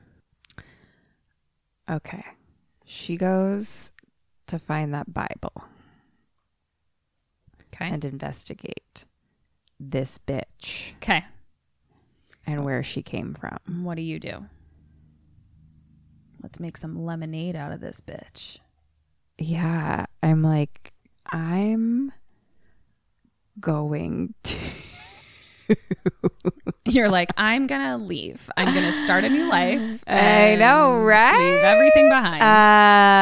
I want to take her back to the orphanage, but I'm like even nervous about doing that. Like okay, here's what I'm going to do. I'm going to take a little bit of melatonin. Oh. Sleep in something. Okay. I'm going to put it in her milk. Oh, okay. I'm going to make her take a little nap. Nappy poo. While she's napping, Mm-hmm. I'm going to drive her back to the orphanage. Okay. I'm going to wait till she wakes up. Uh-huh. So she's a little fucking monster again. Uh-huh. And then I'm going to give her back to the orphanage and say, we are no longer doing this. She is yours. Goodbye. That's 1.5 points. I gave you a half point because, yeah, you got to get this bitch out of your house. Mm-hmm. I think you're going to need to like have some sort of proof that she's a creepy crap bag. So I'm surprised that she hasn't installed cameras at some point in her house. Yeah. That was the thing where I was like, I would have done that probably back at the possibly pushing a kid off the slide point. Yeah. That's a good idea. What does she do? She goes into Esther's room and she gets the Bible. Meanwhile, when she snuck into Esther's room to get the Bible. Meanwhile, Daniel has gotten a crowbar and is sneaking into the treehouse to pry open the lock. Mm-hmm. Vera finds the journal Bible stuffed into a stuffed animal. So it's no longer in the drawer where she kept it because Esther knows that she found it there. So she stuffed it into a stuffed animal. She opens it up and the Bible has pictures in it of a bunch of dad age people, dad type people, along with, and then on the back, she turns it over and it's a Bible from the Sarn Institute. So she decides to call the Sarn Institute and she's like, I'm looking for information about an orphan that came from your orphanage, this many years ago. Mm-hmm. The person that picks up doesn't speak English. So she's now trying to be like, is there anyone who speaks English? The grandmother is watching from the couch this whole time. I guess the Peter probably had the grandmother like, can you be home when Vera's home? Because what the fuck? Interspliced Daniel going to the treehouse. Back to the Russian-speaking person who doesn't speak English has brought an English-speaking orderly to the phone. And she's like, great, can you tell me what records you have on an orphan that left your orphanage? Her name is blah, blah, blah, blah, blah, blah. And the English-speaking orderly is like, we don't have anyone like that came from here. And she's like, that's impossible. Like, she has a Bible from your orphanage. And he goes, well, we're not an orphanage, ma'am. We're a mental institution. And she's like, what the fuck? Back to the treehouse, Daniel finds the cubby. Esther's right there.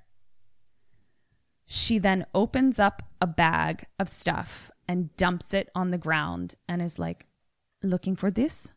And it's like the cloth, like it's like a bloody clothes, bloody cloth, the hammer, all that stuff.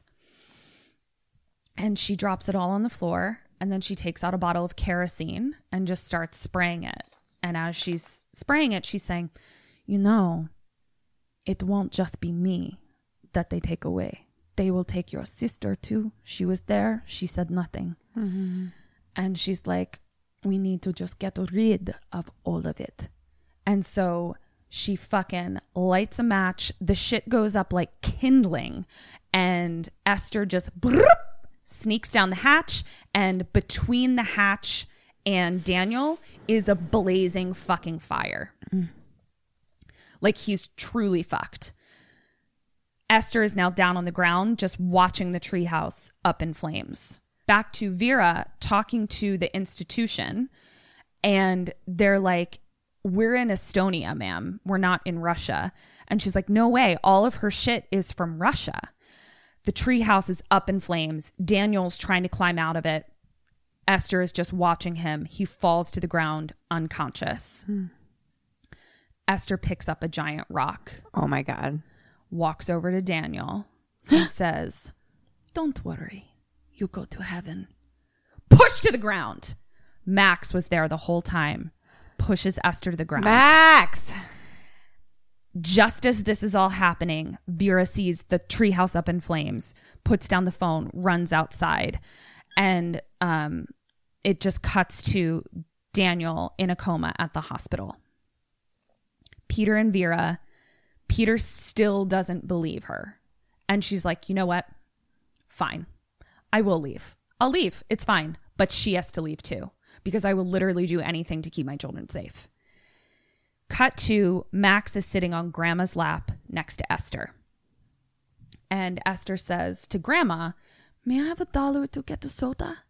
And Grandma looks at her and says, your mom wants you to stay right here. So here's $1.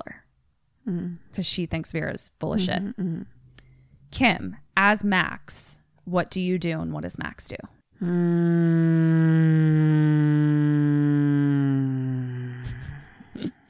Wake up! I'm going to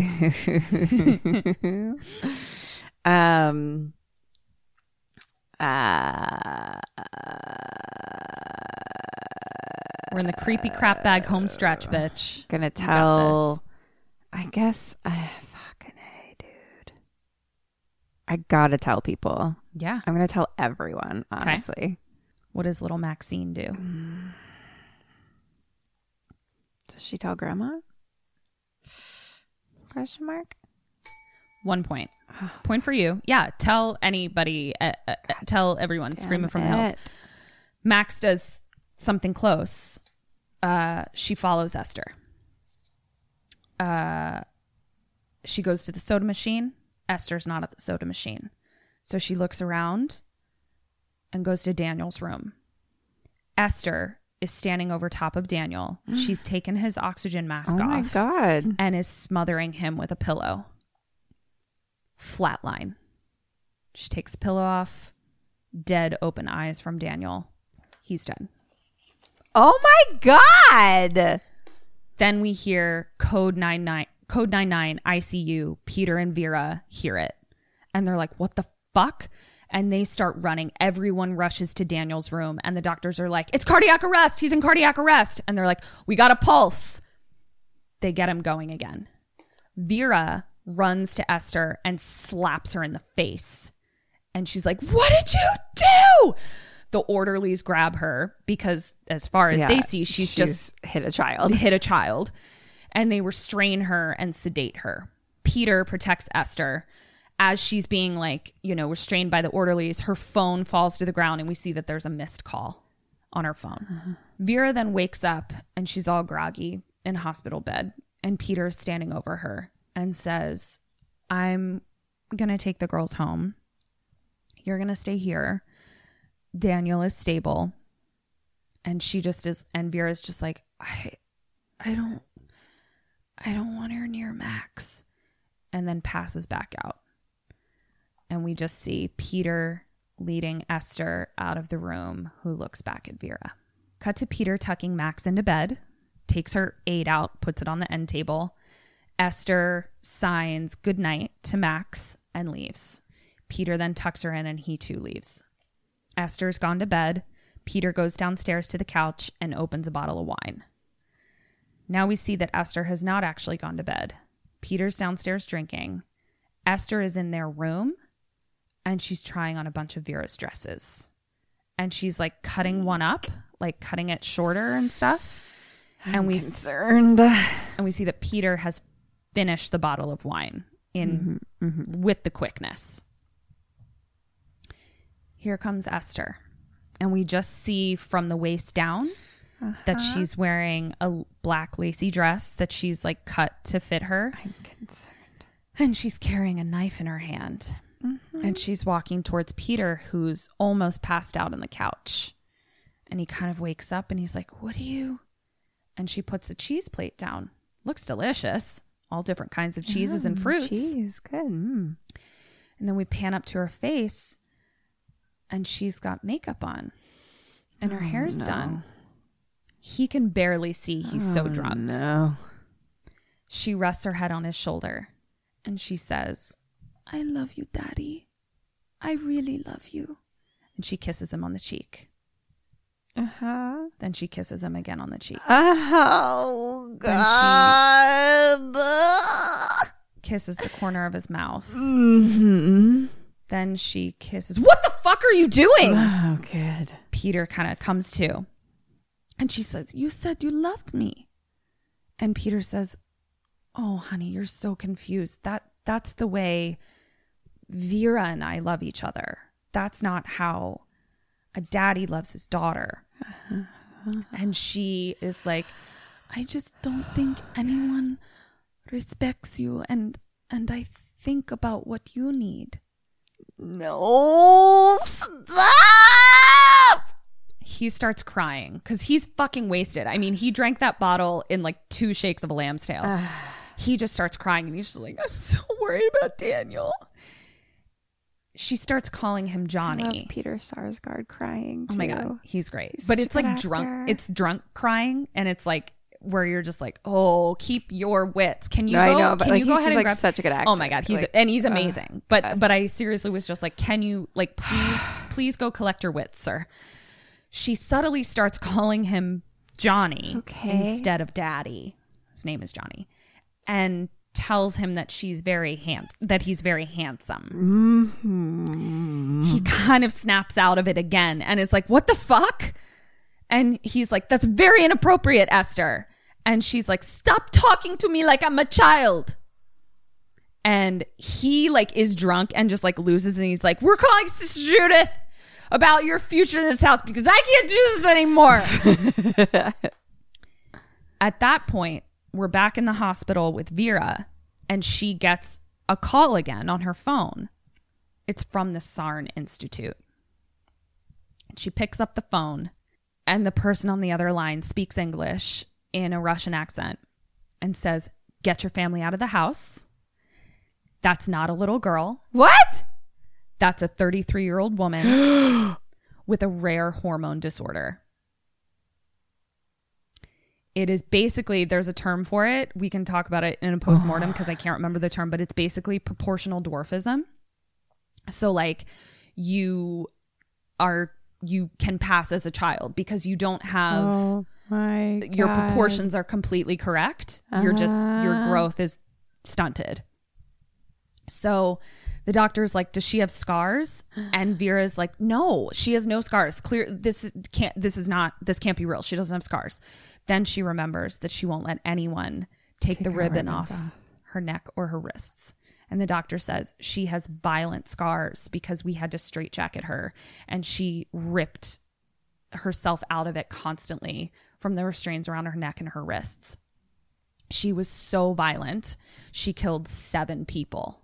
As this is happening, we see Esther upstairs crying, like mascara running down her face, ripping the ribbons off of her wrist and neck and sobbing, and there's scars there. And then we see her take her fucking kid teeth out, and it's like some busted ass 33-year-old toofs. Like, I haven't been to the dentist in 33 fucking years kind of teeth. Hence why she didn't want to go to the fucking dentist, because your teeth are still 33. Whoa. So the guy in the Sarn Institute is like, she was adopted by a family in Estonia. She killed them all when she wasn't able to seduce the dad, and then burned the house down.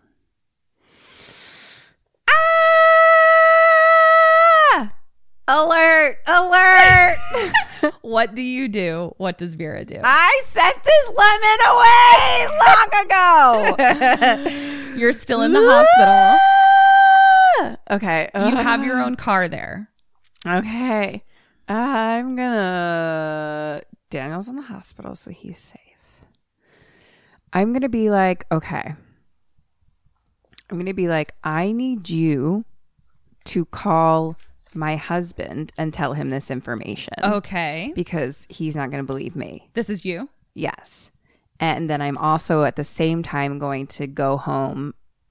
I'm going to fucking leave. I'm fucking piecing out of this hospital, going home immediately. I'm going to call the police, actually. Okay. I'm going to tell Sarn Institute to call my husband and tell him this information.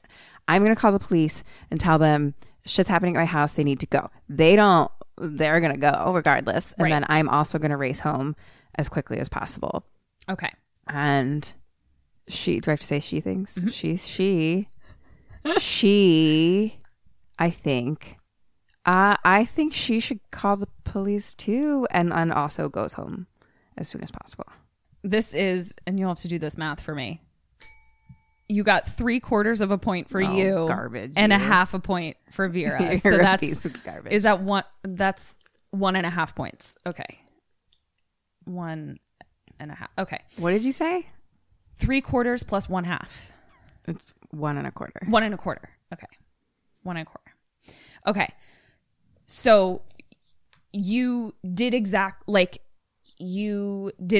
what you should do, except you'll realize that calling the police first is the very first thing that needed to happen, and having the institute call won't work because here's what's happening at the house as this is all going on. She does try to call Peter. She does try to drive home. She does call the police after we realize what's happening in the house right here and why it won't work to call Peter.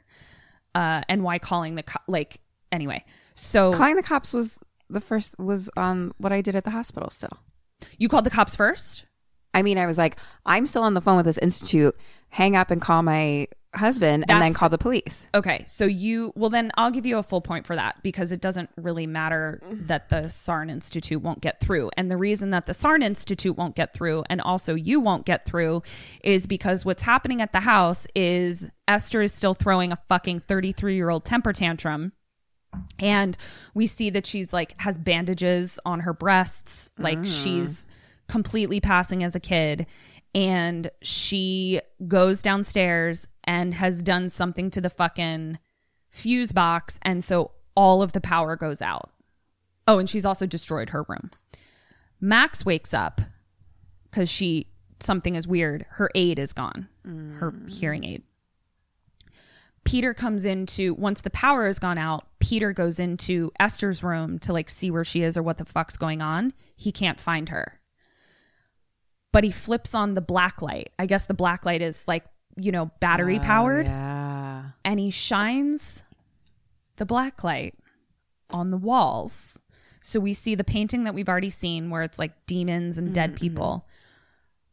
All of the paintings all over her wall have secret, terrifying like messages on them. So like a portrait of Vera has a knife sticking out of her head. Oh my God. And then behind the paintings, like, so the paintings are all fucked up, but then behind the paintings, she's painted her walls with like people fucking.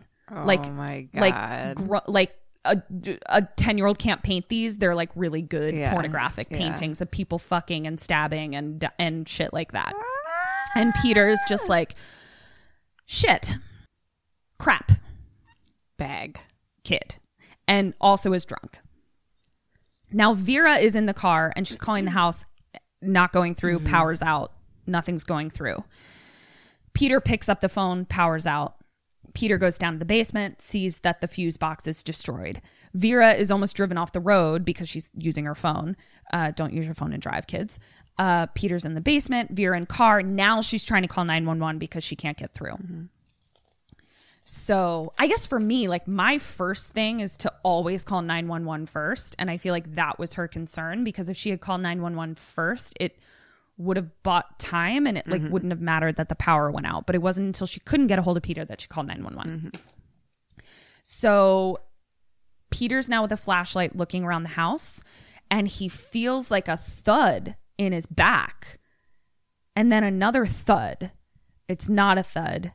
He's being stabbed by Esther. Oh my God. Who looks like a fucking 33-year-old woman now.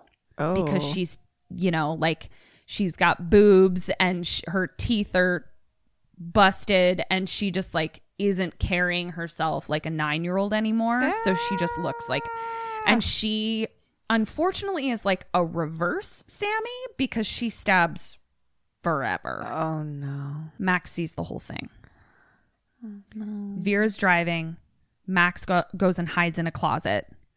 Vera drives into her house. Like, oh my God. Through the walls into her house. Runs in, finds Peter dead. Oh my God. And there's no he's dead as a doornail. She's looking around the house. She picks up his flashlight and she's looking around the house. She's trying to find the kids. She hears something behind the curtain. She's in the bathroom. Like she's in the bathroom of her bedroom kind of. And there's a window outside and she's knocked backwards. Esther was standing outside and shot her through the window in the shoulder. Oh my God. And Esther now looks 30-fucking-3. Max kind of sneaks out of the hamper and like goes somewhere else. Vera gets up and goes into the bedroom part and sees that there's like roses and candles on the bed. Oh, creepy. Esther comes in looking for her in the bathroom where she knows she shot her and she's not there. So she goes into the room and doesn't see her anywhere. But she sees that the door to the balcony is unlatched. And she's like, she's out on the fucking balcony.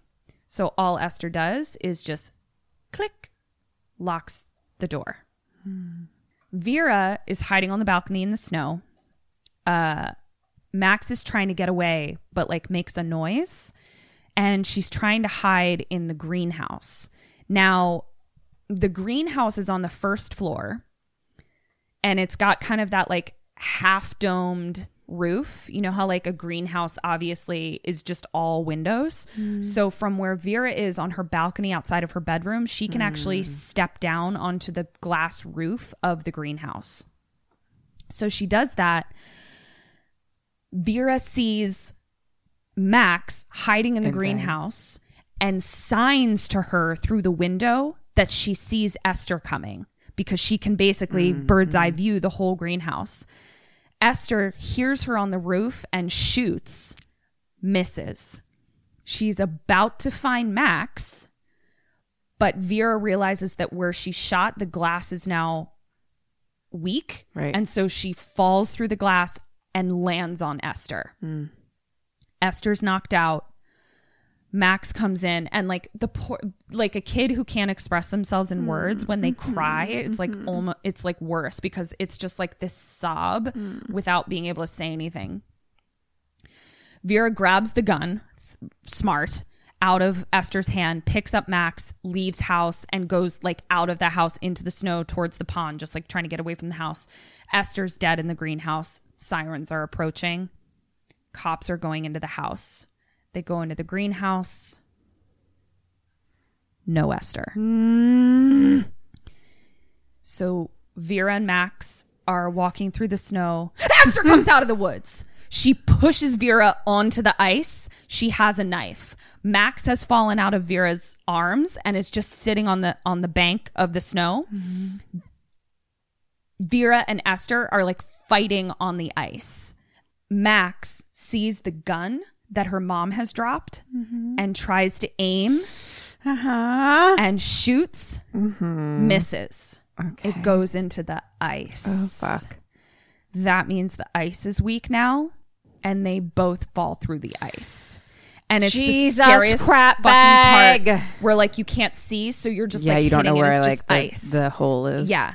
So she's caught under the ice. Esther tries to like pull her back under. And Vera is able to kind of like hit her away, finds the hole, and is crawling out of the ice. Oh, at some point underwater, Esther stabbed her as well. My God. And that's when Vera like hits her in the face, crawls out of the ice. Max is walking out onto the ice. Max, get back. And Vera is like, no, stay back. Don't move. At this point, Esther comes back out, grabs Vera's leg, and she's like, please don't let me die, mommy. Kim? Yeah. What do you do? I what kick her in the do? fucking face. Okay. And get her off me and go save my fucking child. Okay. What does Vera do? Same. Hand in hand. Yes. Yes. She literally kicks her in the face. And we saw as an audience that Esther had the knife still behind her back.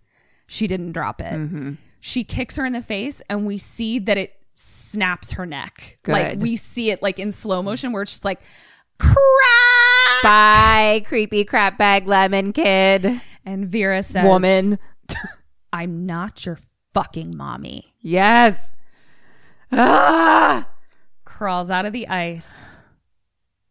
We see Esther's face sinking to the bottom. Sirens in the background. The end. Oh my God. That was so good. Oh, I bet Vera Farmiga is so good. Oh my God, she was fucking great. Love her. All right, I'm going to total up your points and then I'm going to tell you what the fuck you've been missing. Okay. Hey guys, this is Kat and Kim, and we just want to let you know about our brand new Patreon we just launched. You can find us at www.kimandkatstayalive.com. And you'll also find merch on there. Check out our merch store and follow us on social media at KKSam Podcast. We love you. Bye. Okie dokie. Yay. You did really well on your questions. You got 13 3/4 out of 20. You only got one dead or alive. Fucking god damn it. So you got 14 3/4 out of 26. Fuck yeah. Okay. So are you ready? I'm assuming for this there's a true crime story about this. There is an actual family that adopted a 9-year-old, an 8-year-old, and that 8-year-old kept trying to kill them, pouring bleach into their coffee. Oh my god. Pushing them into electric fences. Wow. Doing like super fucked up shit. Is this like current? Yes. Okay. It's like happening right now. Okay. Because the parents are on trial. Because they are so Karen, you'll be able to listen to this. Karen was extremely careful to say this news story is only written from the perspective of the foster parents. We have not gotten a statement from let's call her Esther, because I can't remember what her name is, because she's missing. She's gone. Oh shit. What the foster family says, they are an extremely experienced set of foster parents. Right. They've had lots of foster kids. It's their life's passion. They said they adopted this little girl from maybe not from Russia, but they adopted this little girl. Behavior started getting fucking weird. They took her to the doctor, and the doctor was like, this bitch's bones are old. Turns out at the time that they adopted her at 9, she was actually 18, or like my math may be kind of off. Yeah. But they still were like, okay, you're a creepy crap bag adult, but we agreed to foster you. I think they adopted her. So they were like, you're still our responsibility. So they set her up in an apartment because she's 18. Oh my God. Bought her, furniture, and then we're like, peace, lemon. Live your life. And move to Canada. Oh my God. Since then, the couple got divorced. And now that orphan is now trying to, again, live as a child. And is like, they abandoned me in an apartment. But then fucking disappeared. So now, like, the parents are basically like, we did everything we could. Like, this is an adult though, and she was trying to kill us. Yeah. So like that's where we are, that this is actually happening, and they can't investigate the girl because she just disappeared. What are they on trial for? Neglect, abandonment, and neglect. But she's an adult. But they don't. There are two. So they have a doctor that said she's an adult. There's other records that say she's 9. Weird. And they can't do their own evaluation because she's disappeared. That's fucking crazy. Yeah. Now I want to read all the things. Yeah. So that's why I was like, you know what? We try to do like Halloween themed movies for Halloween, but I was like, I need to do this right fucking now, because as soon as I heard this story, I was like, I hadn't seen The Orphan. I knew it was on your list, but when you were like, I don't know what you're talking about. Because Allison sent it to us. Yeah. And I was like, we got to do this. And if I've heard it and Kim hasn't, then I've got to do the movie. Creepy. Isn't that crazy? And I'm just like, oh, that's terrifying. Gosh. Because like, I want to foster kids. Ugh, it's so scary. But they might be. Yeah, you don't know what you're going to get. You might get a 33-year-old. I mean, you don't know what you're going to get bag out of your vagina either. Though, you truly don't know. You could get a creepy crap bag right out of your vagina. Right out of your own vagina. Yeah. That's crazy. That sounded like a really good movie, though. That sounded really fun. It was. I mean, it was good because like the little girl. I guess it got mixed reviews, but I really liked it. I liked it. Peter and Vera are obviously amazing. Great. And frankly, the little girl, who was played by a little girl, I assume, was great. She was phenomenal. Wow, she was phenomenal, especially at the end where I was like, "Bitch, you're 33." Now she's an adult. That's creepy. It was awesome. I'm scared of that actress. The little girl Max was great. Daniel, like everyone was just really good. Yeah, it was crazy. And it seriously was like, it seems so far-fetched. I feel like at the time that it came out, people were like, come on. A 33-year-old passing as a 9-year-old, cut to present day, and they're like, so this 33-year-old was passing as a 9-year-old. Isn't that crazy? Yeah. I don't know what's on. What was that sound? I don't know. I'm going to try and recreate it. Creole. So yeah, that was the movie. So now you can listen to all of your episodes and all that kind of stuff. Great. Yeah. Anything else? No. This has been Kim and Kat Stay Alive. Maybe. Follow us on KK. Honey, you take a nap. I'll do the rest of it. Thank you. Follow us on all of our social medias at KK Sam Podcast. We also have a website where you can go to our shop, and you can also go to our Patreon where we do a lot of fun stuff and videos and things like that. Lots of rewards. Also, go check out our network Podbelly for cool Podbelly merch, and you can also see the other podcasts that are on the network.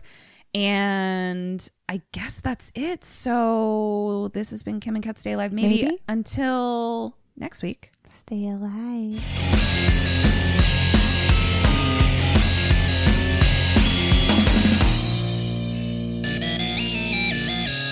Ghosted me. I'm done.